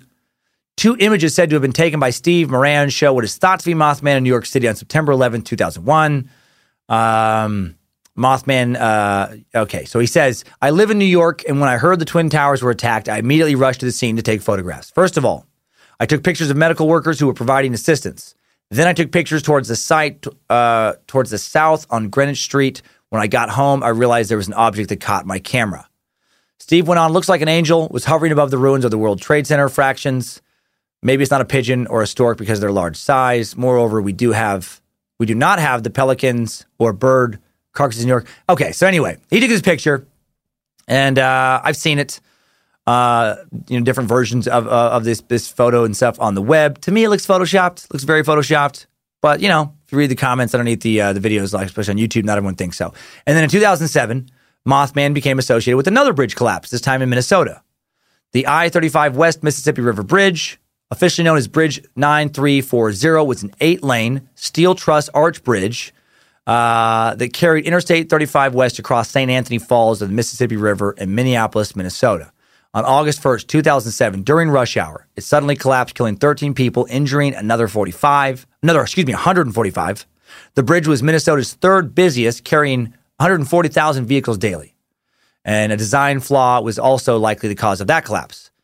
The bridge was coincidentally built in 1967. Same year, the Silver Bridge collapsed in Point Pleasant.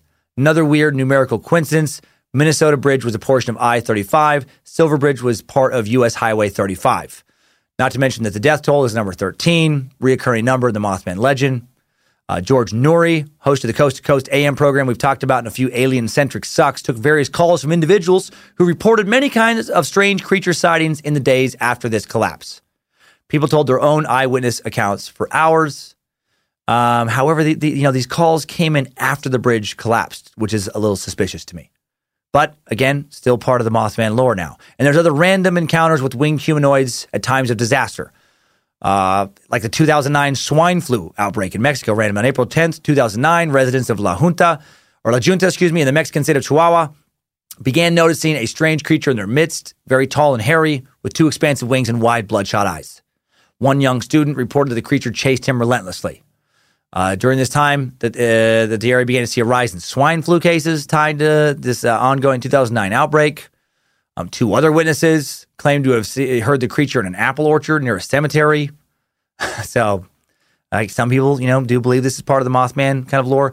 1978, a group of miners in Freiburg, Germany, came face to face with a seemingly headless creature with glowing red eyes on his chest, blocking the mine's entrance. First, they thought it was a man in a trench coat. Quickly realized it was not a coat, because then it unfurled huge black wings.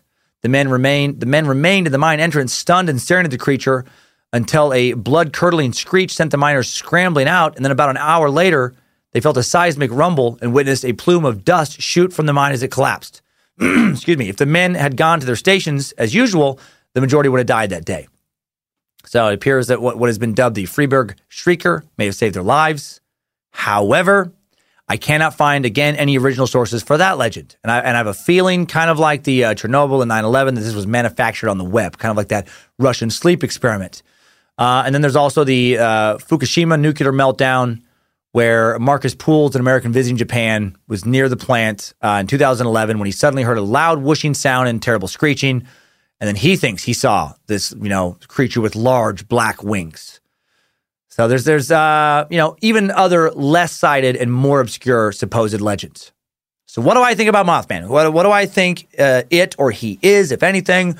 I will sum up my Mothman thoughts right after we check in with the web on today's Idiots of the Internet. Idiots of the Internet. I hit the right button that time. I want that put on my record. I want that put on my accuracy record. Nailed it. Today, the first video is looked at as the Mothman documentary. Just over 1 million views. It's posted on November 25th, 2015 by Top Fives. Funny dude Jake Jones brings up an excellent point, saying maybe it's just a huge-ass moth. That'd be so creepy and great if there was just some giant, man-sized moth out in West Virginia. I would rather be attacked by a Mothman, I think, than a giant moth. It's terrifying. User Nina Morales makes an interesting Project MK Ultra connection, saying this is a time when the CIA was experimenting with LSD. So maybe they were having a lot of fun, LOL, fucking with this town. Nina is correct about the timeline. I mean, the Point Pleasant Mothman sighting occurred in December the bridge collapsed in 67. The occurrences were occurring mostly in the fall of 66. MK Ultra, the LSD experiments ran from 1953 until 73. They were headquartered, at least initially, in Camp Detrick, now Fort Detrick, Maryland.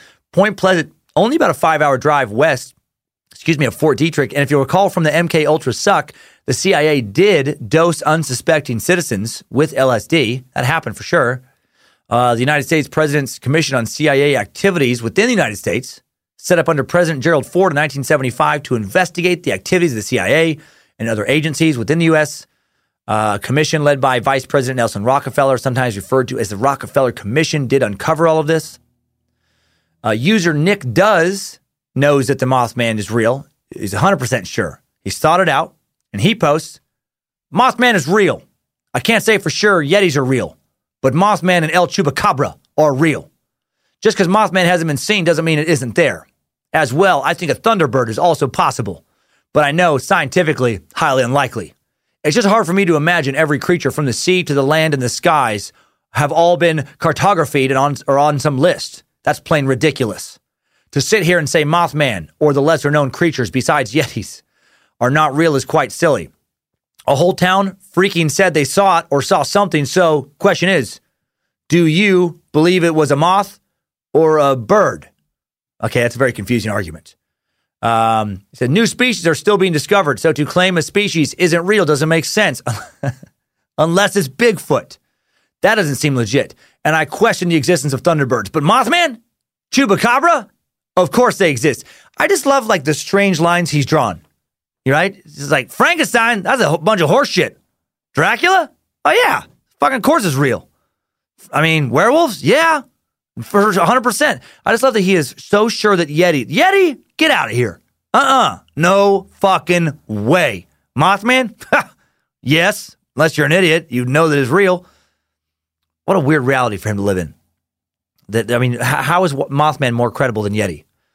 For a second there, I thought I'd love to talk to him to find out, but I hope I never talked to him. It'd be a terrible, I would hate to be cornered by that maniac. User Shanti Gaming is my spirit animal in this thread. She posts, I'm here to warn you of a disaster about to happen. I can somehow sense disasters before they come, but can't write a note, talk, or actually land on the bridge in public to bring attention to myself and the problem. I have to be cryptic, scare people in random areas, hoping they somehow get the message and maybe sneak onto the bridge for 2 seconds and fly away. If you can't tell, I find it hard to believe whatever was here wanted to bring knowledge of a coming disaster. I love it. Yeah, if Mothman is real, if there was a real cryptid creature, I don't believe for a second it was trying to warn people about anything. Like, what a shitty harbinger of doom. Leave a fucking note already, you worthless moth creature. Stop attacking cars and scaring teenagers and just leave a note. Show up on the bridge. Wave a note. It's going to crash now. I'm a weird monster. You should listen to me. No, stop. Play a quick game of charade. Something. You're the worst warning system in the history of disasters.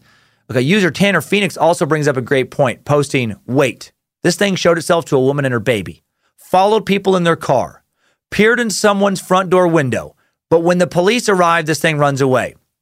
How does it know of the police? Exactly. It doesn't know how to warn us, but it does know what police are. A lot of logic holes, some of these sightings. User Suhar Osman has a funny reply saying, I guess it had weed, couldn't take the risk. User Jack Pritchard posted comments similar to so many others I saw in this long thread saying, a moth hit me when I was watching this. Coincidence? I don't think so. I want to make fun of this, but I can see myself doing that same thing. Like, just watching Mothman video after Mothman video alone at night. Videos with jump cuts and spooky and suspenseful soundtracks, working yourself up, and then suddenly a moth lands on you. Yeah, I'd probably spook myself pretty good too. Right? I tried to find some good wackadoodle video from someone who claims to have witnessed Mothman firsthand, and there are all these witnesses that seem to have one thing in common in addition to seeing Mothman. They have no idea how to record a decent video with solid audio. They love to record outside in the wind or at the Mothman Festival with a classic rock band behind them, making it almost impossible to understand what they're saying. A good Mothman witness interview is almost as elusive as Mothman himself, or just painfully boring. But eventually, after a lot of digging, I found some clips from a Destination America show called Mountain Monsters. Yeah, Mountain Monsters, Wackadoodle Jackpot. Mountain Monsters is 5 of the most hillbilly-looking motherfuckers you've ever seen in your life. Going out in the woods, looking for Bigfoot, Mothman, other cryptoids. They are so deliciously batshit crazy. There's Buck. Buck is an expert caller who looks like Larry the Cable Guy's long-lost little brother. A guy who'd like to get her done, but has a hard time getting it started. There's Trapper John Tice, the team leader, who looks like he monster hunts part-time when he's not making moonshine or participating in Civil War reenactments. There's Jeff, the team researcher, who looks like Santa Claus if Santa left the North Pole, traded his red and white suit in for some dirty jean overalls and abandoned Christmas to be a roadie for a bluegrass band that only plays in West Virginia county fairs.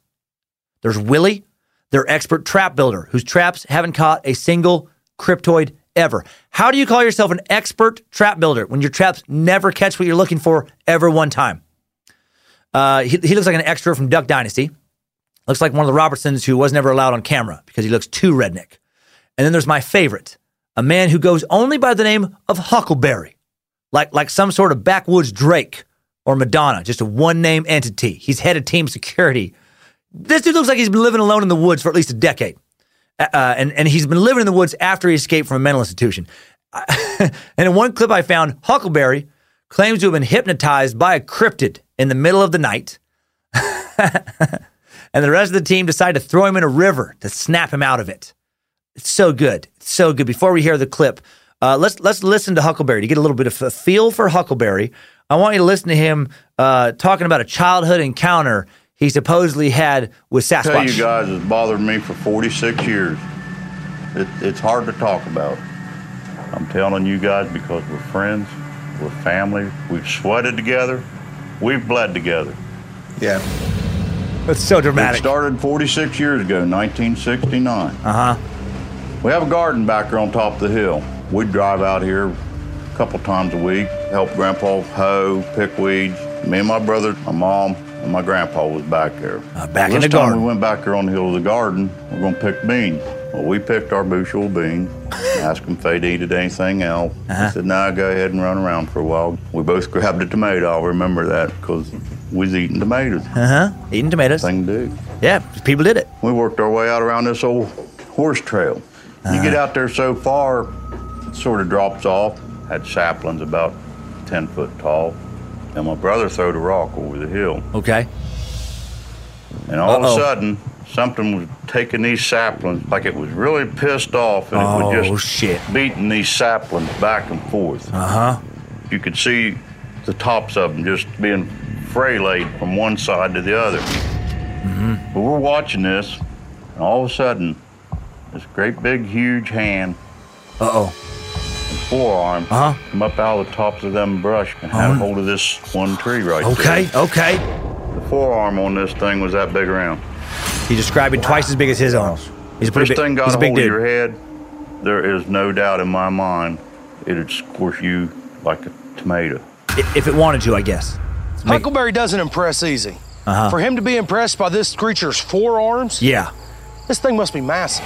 It stepped up on this rock, and when it did, I got to see the shoulders. The shoulders was every bit this wide. Okay. And we pounded feet out there. I mean, just as fast as we could run. There is no doubt in my mind whatsoever that I seen a Bigfoot that day.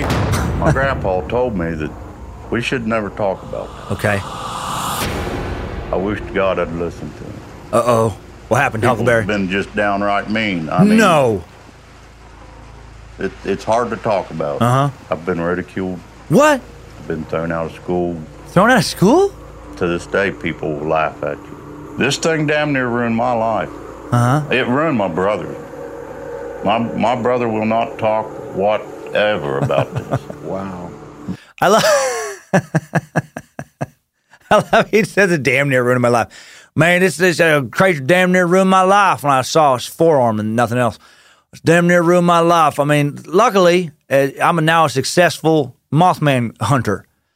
However, things could have turned out very differently. As opposed to being a large, bearded hillbilly in overalls, looks like I haven't taken a bath in 5 or 6 weeks, scramping through the forest, trying to catch me a cryptid. Things could have not turned out so successfully. And I love that he says, I've been thrown out of school. This guy's so full of shit. Who gets thrown out of school for that? Huckleberry, did you say you saw Bigfoot? You did? Then you get out of school. Don't you come back, you Bigfoot liar. No one has ever been thrown out of school for thinking they saw Bigfoot. Dad, how come you never graduated high school? Well, I got kicked out for talking about Bigfoot. That's why. That's why I tell you not to talk about monsters. One time, I just said, hey, guys, I've seen no Bigfoot. And I'm never allowed to go to school after that ever again. And why would you not want to tell why was he so worried about telling his cryptoid hunter buddies this story? Like you're in the woods with a bunch of people looking for Mothman. And you're like, oh, man, I just had a hard time telling you about a time I thought that you would think I was crazy for thinking I thought I saw a Sasquatch. I had a hard time. I was real worried about bringing this up. You're not fucking bringing it up. to a bunch of college professors. You're bringing it up to your fellow monster hunters. Okay, so now you understand a little bit more about this crew. Let's listen to the clips of these grown men. Average age of these guys, about 50 years old. They've lost track of Huckleberry. They've lost Huckleberry. They're looking for Huckleberry in the woods. And they hear him screaming out in the forest. And he claims to have been attacked by a Cherokee devil, who they think is a type of Bigfoot. This is so good. Okay, here we go. Well, you're lighting it up like the 4th of July. Right. Uh-huh. Yep. Trying to get the Mothman. They got a bunch of lights out there. Guys, look right up there. Put them out. I just seen it. Buck just saw 2 great big glowing eyes. We got them torches put out and had him laying there in a good dirt spot. I wasn't real sure what I even seen. We're definitely not alone in this woods tonight.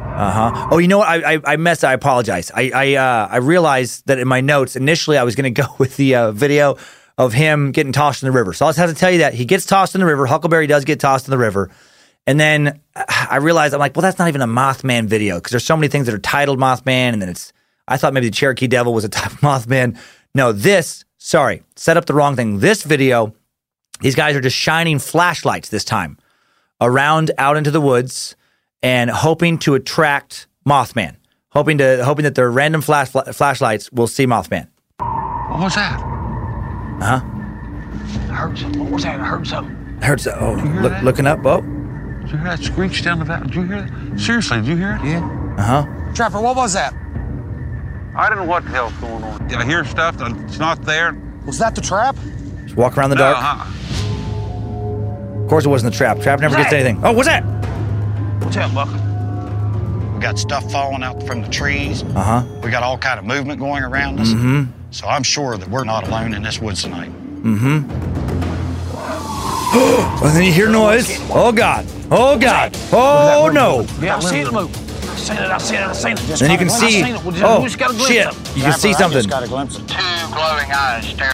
Okay, and so that's they think they see it. They don't see it again. I watched this video so many times, and it is like it's either flashlights, or it's either 2 flashlights next to each other, or it's just a car's headlights in the distance. They're like very parallel. But it's clearly like a man-made light. It looks. There's no red. It's nothing. And then in the comments underneath, user Kirigaya brings up an important question when it comes up to hunting Mothman at night. She's like, why don't they use night vision? Right? Yeah. They have this camera crew out in the woods in the middle of the night, but they don't have night vision goggles. And then Froggo Logo says something along the lines of what I'd say. He goes, because if they did, you would see a truck. Exactly. If Mothman is real, I guess he's smart enough to make sure those idiots never find him. Idiots of the internet. Sorry, I started to set up the wrong video there. Man, that other one was funny to me. But then I was like, yeah, it doesn't have anything to do with Mothman. It is very hard to find just decent stuff about Mothman on the web that isn't just the same kind of like shitty Photoshop stuff or just, terrible audio quality. Okay, so let's, before I just kind of say what I think about Mothman, let's just go over the popular theories about what he could be. Obviously, there's bird. We've talked about that one a lot. You know that I don't think it's probably a bird. Owl. Some people think it's an owl. Same thing with me. I don't think it's an owl. They're way too small. In December of 1966, a big-ass owl, a barn owl, was killed just outside of Point Pleasant. Did make the local papers. It was during the whole Mothman craze. It did have a wingspan of nearly 5 feet. However, its body is so tiny. A 2-foot-tall barn owl is a gigantic barn owl. They generally don't have bodies more than 15 inches long. And they weigh generally less than 2 pounds. They're very light. 2 pounds is actually a very big barn owl. So they're mostly feathers. Long way from human looking. Alien? Is it an alien? I mean, okay, sure. Yeah, I mean, I guess it could be. That's one of those things where you can kind of, if you're going to say something from another planet, I mean, everything's up for grabs. Is it a thunderbird? Well, first I didn't know what a thunderbird was. That came up in one of the witness sightings. I forgot. It's an American Indian legend, is the thunderbird. And there is American Indian legends from this area surrounding Point Pleasant that do have tales of these giant birds. They can big enough to swoop down and carry a man. In depictions and representative artifacts, the images do resemble Mothman. If that's true, I guess this thing's been out in the woods for hundreds of years. Most legends suggest that Mothman's, or the thunderbird, do have the ability to shapeshift into human form. They're believed to watch happenings in human life. According to the Algonquin legend, Thunderbirds are the ancestors of the human race and are the protectors of humans. I guess. It could be, Mothman could be Thunderbird in the sense that Mothman could be a fucking, unicorn, leprechaun, or anything else that we don't know exists. Toxic mutant. That's my favorite theory. That Mothman is a product of this, munitions kind of dump. The chemicals stored out in that TNT area. Did they create some kind of monster? If you listen to the Chernobyl suck, you learn that unfortunately the forests and streams around that nuclear meltdown site aren't full of wolfmen or people who can start fires with their minds, or three-headed bears or alligator people or winged snakes or anything cool at all. Pretty certain that giant mutant creatures, especially cool ones, rising from toxic waste is only the stuff of comic book legend and not real life. So, no, I don't think that's even possible. There's some who think, as we found out, that Mothman's an angel. I guess. Weird, very not helpful angel. Some think it's a demon. If it's a demon, it's not a very terrorizing demon. It didn't actually hurt anybody. Some people think a strange, unidentified flying machine, like some kind of, experimental government flying machine. That to me is the dumbest theory, probably. Like if they had a Mothman suit back in 1966, why don't they have way more advanced flying suits now that we know about? Technology is advancing at an exponential rate ever since then. And interesting, I think actually maybe the most credible, promising theory I did come across in my research that I haven't brought up yet is that Mothman was actually a feral Polish person living in West Virginia in the wilderness there. I know I said that I don't believe that toxic waste can create a monster, but very little studies have been done regarding Polish people and toxic waste, the mixture of those two. The few studies that have been done do confirm that Polish people are not smart enough to know better than to eat toxic waste. And because they've lived on sausages and sauerkraut and stuff like that for so many years, they're actually capable of living on just about any substance, including toxic waste. So, was some Polish dude living out there in the TNT area, eating nothing but chemicals, whatever birds and owls and rats and feces he could get a hold of for years? It's possible. I would maybe even see probable. Point Pleasant had a large influx of Polish settlers in the 1820s and 1830s. They didn't stay in town long. They couldn't figure out how to do basic jobs like serve whiskey at bars without throwing it in people's faces and fighting them. And, they couldn't figure out how to put clothes on. They couldn't figure out how to not grunt. And they just kept doing typical Polish stuff that infuriated other locals, like fucking in the middle street or, shitting in the aisles of various businesses, eating people's pets, scaring kids on Halloween by refusing to dress up and not look like monsters for at least one day, lighting their farts on fire, that kind of Polish stuff. And so they were kind of pushed out into the nearby woods where they would just eat dirt and their own shit and toxic waste and have sex with their families, for over 100 years before the Mothman legend showed up. So what kind of creature does that create? I would ask my Polish wife, but she'd probably just snarl and try to bite like normal, and then I'd have to get a stick and and kind of poke her back into the cage. And I'm tired of having to do that. And everyone knows that I'm kidding about the Polish stuff, right? Hopefully one new listener is like, Jesus Christ. Okay, so final thoughts. Who knows what Mothman is, man? It's an interesting tale, if nothing else. I like folklore. Might be a big hoax. If it is, I will say it's one that numerous people from different families and different towns in the same area all seem to believe to this day, based on the documentary footage I've seen. I find that fascinating, if nothing else, where what if this one group of people did see, like, let's say a bird and worked themselves up, those four people, those two young couples, what if they saw a bird, worked themselves up, the story got into the paper, influenced other people's imaginations, and then it just took on this life of its own, hysteria took over, and people started seeing what they wanted to see. That's to me is very possible. I don't think it's a harbinger of doom, right? It was really bad at sending a warning if that's what it was. And maybe, maybe there really was some fucking humanoid. Who knows?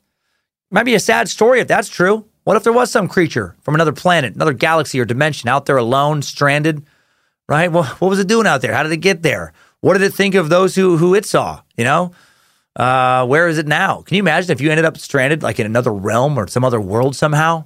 Creatures just as strange to you as you are to them, trying to get a good look at you, trying to make contact with you, capture you, maybe hurt, or kill you. That's terrible. If that's the truth, it seems that Mothman did what I don't think I'd be able to do on some other world. He got away. If he was a traveler from another land, I hope he made it back home to his moth wife and his moth kids. Hope he's telling the story of all the crazy shit he saw to his moth buddies to this day. Would they believe him any more than we believe those who may have saw him? I don't know. That's all I got. I hope you enjoyed it. Let's revisit the most important points. I'll give one new piece of new information right now with today's top 5 takeaways. Time Suck Top 5 Takeaways. Number 1, while later supposed sightings would come in from supposed Mothman witnesses like Kenneth, I forgot to mention a winged monster hanging out in the sky above us for a solid minute to the 4 men I was working outdoors with at the time, Duncan. The legend really got going on November 16th, 1966, when an article was printed in the local paper about 2 young Point Pleasant couples claiming to see Mothman the night before, telling local police a winged humanoid chased their car as they drove back into town and was waiting for them by the side of the highway when they went back to make sure what they saw was not in fact a bird. Number 2, Mothman is most consistently described as a bipedal winged avian humanoid. His coloration varies from black, gray to even brown or white, although it is usually the darker shades. He is often reported to be about 7 feet tall, with a wingspan of about 10 feet, plus the ability to fly over 100 miles an hour. Sometimes he's described as not having a head with the 2 huge red eyes set in his chest. These eyes are reported to be glowing or at least reflective. Next to the wings, the intense, glowing, or at least reflective red eyes of Mothman seem to be the creature's most consistently described physical feature. Number 3. The vast majority of Mothman sightings occurred between mid-November 1966 and December 15th, 1967, when the Silver Bridge that rose above the Ohio River and connected Point Pleasant, West Virginia, and Gallipolis, Ohio, collapsed and took the lives of 46 people. Ever since, many Mothman believers believe that Mothman tried to warn people about that collapse. Number 4, I believe in the possibility of Mothman being real more than I believe in the collective credibility of the entire cast of Destination America's Mountain Monsters. Unless your last name is Finn, I think it's super weird to go by the name of Huckleberry. Number 5, new info. It seems that if Mothman is indeed real, he may have moved to Chicago recently. There were 55 reported Chicago area sightings of a flying humanoid in just 2017 alone. Accounts have varied regarding what this creature looked like, ranging from a large, black, bat-like being with glowing red eyes to a big owl or something that resembled a gothic gargoyle or a Mothman. Most eyewitnesses spotted the being in flight, but some particularly disturbing reports detailed it dropping onto hoods of cars, peering in through windows, and swooping down at bystanders. One Chicagoan who claims to have seen the Chicago Mothman is John Amatrano, who was working a Friday shift at security for Chicago's popular Logan Square Hangout the Owl during the summer of 2017 when he went outside and saw something odd. He told Vice, "I saw a plane flying, but also something moving moving awkwardly under it. It didn't look like a bat so much as what illustrations of pterodactyls look like, with the slenderness of its head and its wing shape. I know what birds and what bats look like. This thing didn't have any feathers or fur, and it didn't fly like anything I've ever seen." Amatrano added that the thing he saw, which according to him had muscular legs, a jutting tailbone, and a human-like shape, flew in a strange swooping motion, undulating up and down. After it flew away, he retrieved his phone from charging in the bar, texted his girlfriend and close friends what had happened. I remember thinking, this was the worst time in the world to have my phone charging. Damn it! Why is it always those situations? Why can't these things ever appear in front of someone who has a fully charged phone like most of us do and a camera ready to go like most of us do? Mothman, if you're out there, give us a decent photo for once. It would make a fantastic update to this suck. Time Suck Top 5 Takeaways. Mothman has been sucked. I enjoyed taking a little stroll down to Cryptozoologicalville for that one. Love me some folklore. Love me some paranormal, if that's what it is. Whether I believe or not, I still am entertained by these stories. It's already a weird world. Maybe, who knows, man? Maybe Mothman's out there making it a little weirder. Mothman burning out a fuel in the woods alone. And I think it's gonna be a long, long time for Mothman takes a photo we can find. He's not a bird and he's not an owl. Oh, no, no, no. He's a Mothman. Mothman burning out a fuel in Chicago alone. What do my neighbors think of that? Huh? Yeah, I hope they liked it. Have you joined the Cult of the Curious private Facebook group yet? Have you? There's over 6,000 time suckers in the private Cult of the Curious group on Facebook. Over 1,200 Discord members now. Link to the Discord chat room, messaging app, right on the TimeSuck app. Links to the private Facebook group and to the Discord channel in today's episode description. A lot of good meat sacks, doing a lot of good stuff in there. Next week, the Space Lizards have spoken. They have voted in another fantastic topic, the bubonic plague. The Black Plague, the Black Death. Black Death was a devastating global epidemic that struck Europe and Asia in the mid-1300s. The plague arrived in Europe thanks to Mongol soldiers, literally catapulting plague-infected bodies over the walls of the Black Sea city of Kaffa in 1346. Yep. That was an intense day for those people, seeing some soldiers getting flung over the walls. Over the next 5 years, the Black Death would kill more than 25 million people in Europe, some think many, many more than that, possibly well over a third of the entire continent's population and millions of others across the globe. It's been called by historians the greatest catastrophe ever. Blood and pus seeping out of strange swellings, a host of other horrible symptoms, fever, chills, vomiting, diarrhea, terrible aches and pains, and then in short order, sometimes very short order, death. The plague was terrifyingly efficient, and 14th century humans had no idea what the hell was causing it. People who were perfectly healthy when they went to bed one night could be dead by morning. The Black Death, we shall sucketh it nexteth weeketh. Some greateth historyeth and the greatest excuseth. To talk about it and sainteth, medievaleth, doctoreth. Yes, okay, I'm done. Now let's check in once again with the Cult of the Curious in today's Time Sucker Updates. Updates? Get your Time Sucker Updates. Let's kick things off with an interesting Ed Kemper update from Time Sucker Tyson Rothrock. Hello, Master Sucker. My name is Tyson Rothrock, planning on being a space lizard within the next few weeks. I'm writing in after listening to the sick fuck Ed Kemper. After learning he was caught in my hometown of Pueblo, Colorado, it blows my mind that he makes a long list of serial killers caught in my hometown. Leo J. Romero of Pueblo was linked to 3 killings during a 27-year span. He was sentenced to 10 years to life in prison for the 1955 slaying of John Mentasis in Pueblo. While in treatment at the Colorado State Hospital in 1969, he stabbed and killed fellow patient Gilbert Romero. Leo Romero, no relation to him. Leo Romero escaped from the state hospital in 1972, stabbed to death Verenia Martinez of Pueblo. Carl Taylor, a Texas drifter whose family was linked to a murderous cross-country crime spree, was prosecuted in Pueblo in 1974 after heavy publicity tainted the jury pool in Denver. He pled guilty to the 1971 killing of a young waitress in Lakewood. He admitted roles in 20 murders in 6 other states. John Edward Robinson Sr. was linked to the deaths of 51-year-old Sheila Dale Faith and her wheelchair-bound daughter, 21. My God, both of Pueblo. The Faith disappeared after a few months after they moved to Pueblo from Fullerton, California in 1994.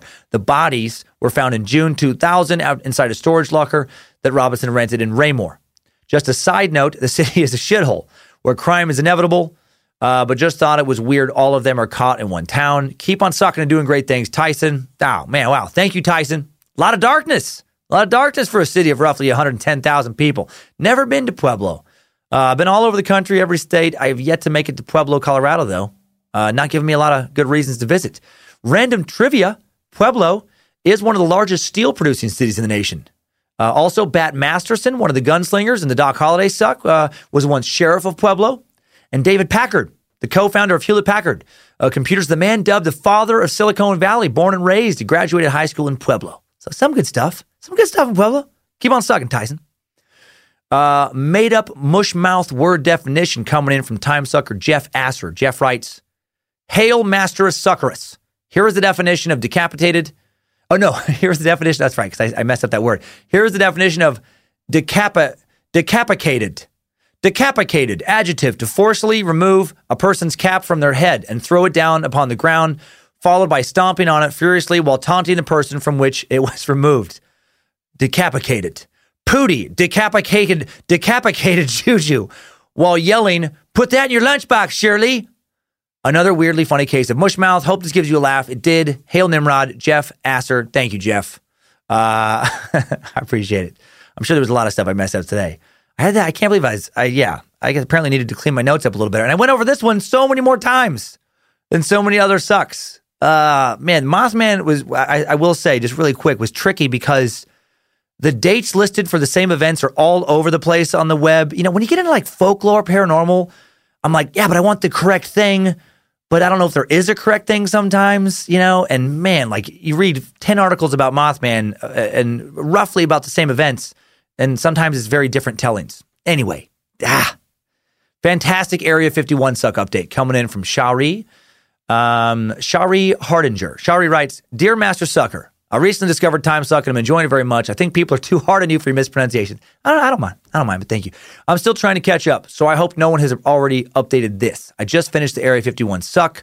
I learned some interesting or wackadoodle info from a book I listened to while I was still a believer. Ironically, this book killed my belief. It's called Area 51 by Annie Jacobson. She told me a lot of the info you did regarding the secret projects. She claimed to have interviewed one of the top scientists that worked at Area 51, anonymously, of course. The big twist in the end was revealed to be about the Roswell incident.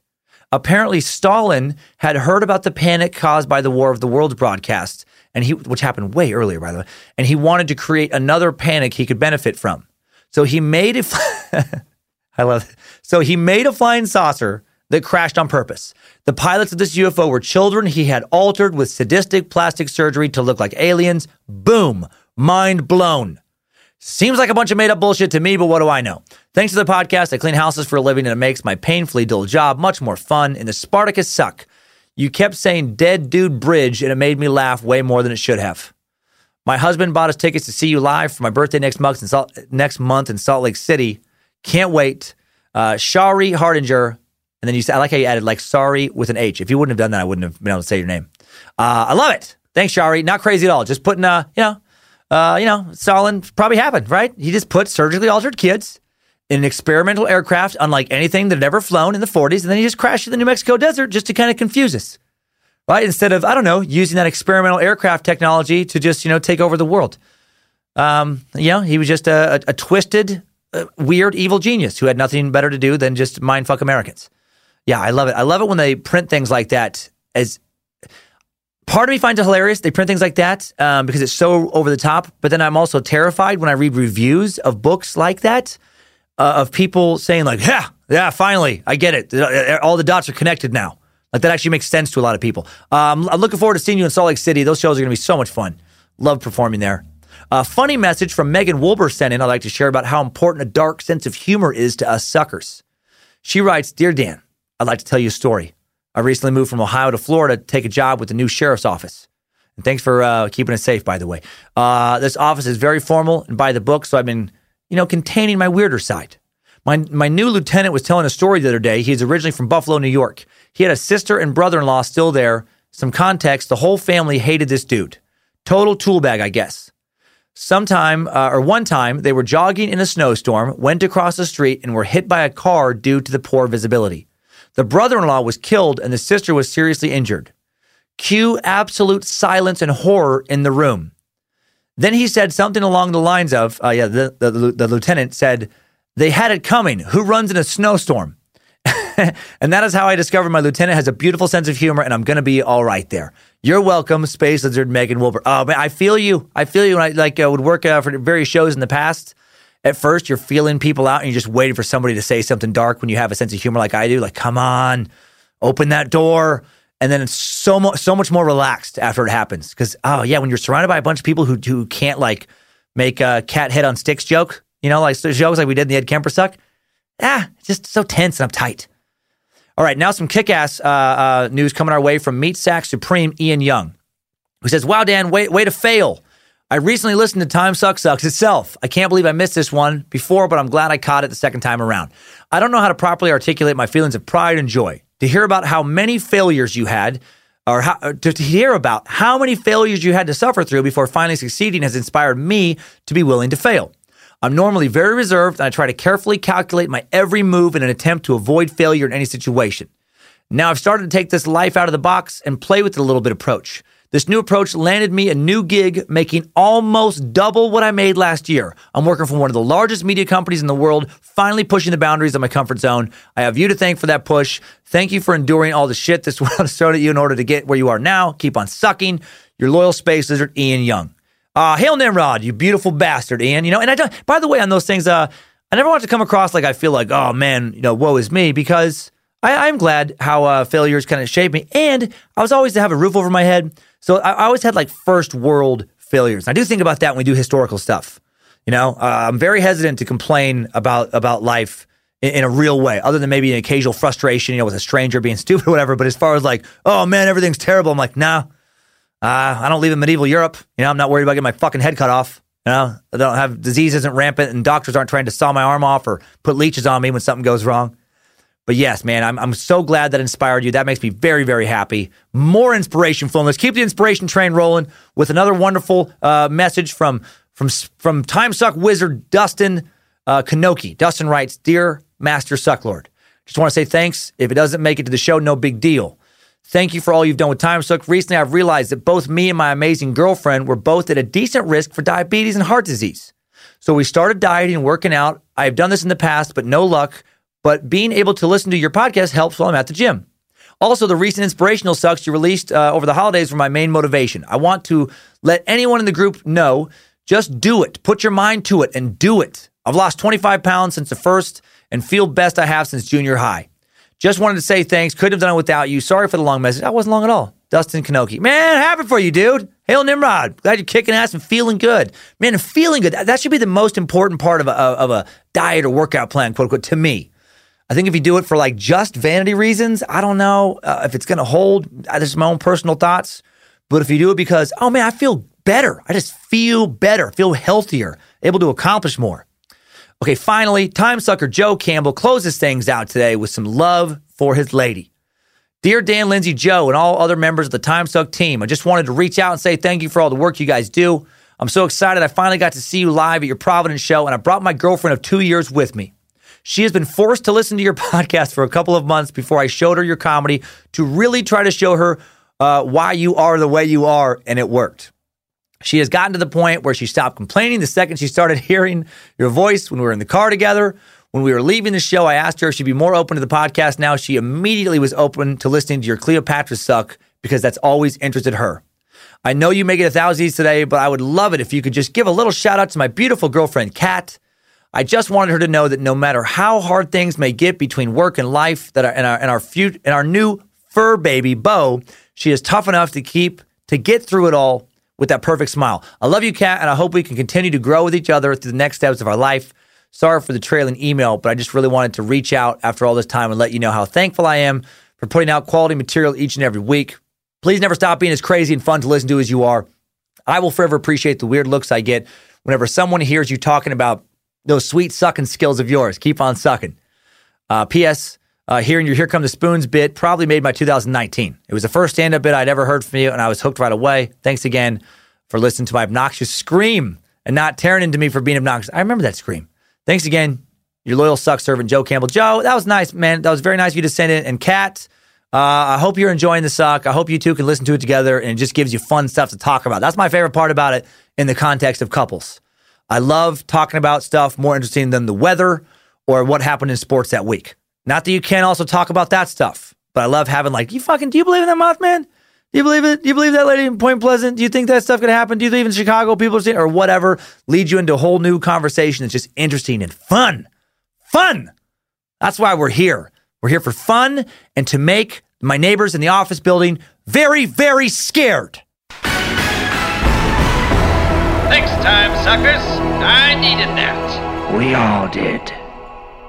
That's today's show, Time Suckers. Hope you liked it. If you head out into the woods at night looking for a monster this week, for God's sake, bring a flashlight. And, more importantly, if you see a monster flying overhead during the day when you're grave digging with some buddies, fucking say something! And keep on sucking.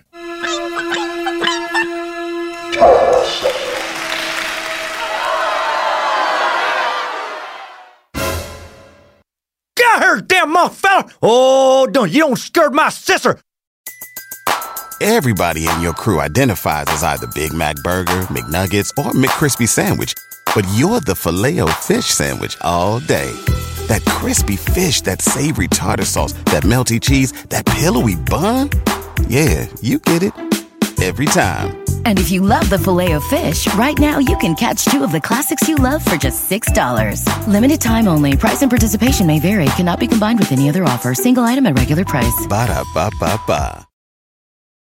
In a fast-paced world, every day brings new challenges and new opportunities. At Strayer University, we know a thing or two about getting and staying ahead of change. For over 130 years, We've been providing students like you with innovative tools and customized support, so you can find your way forward and always keep striving.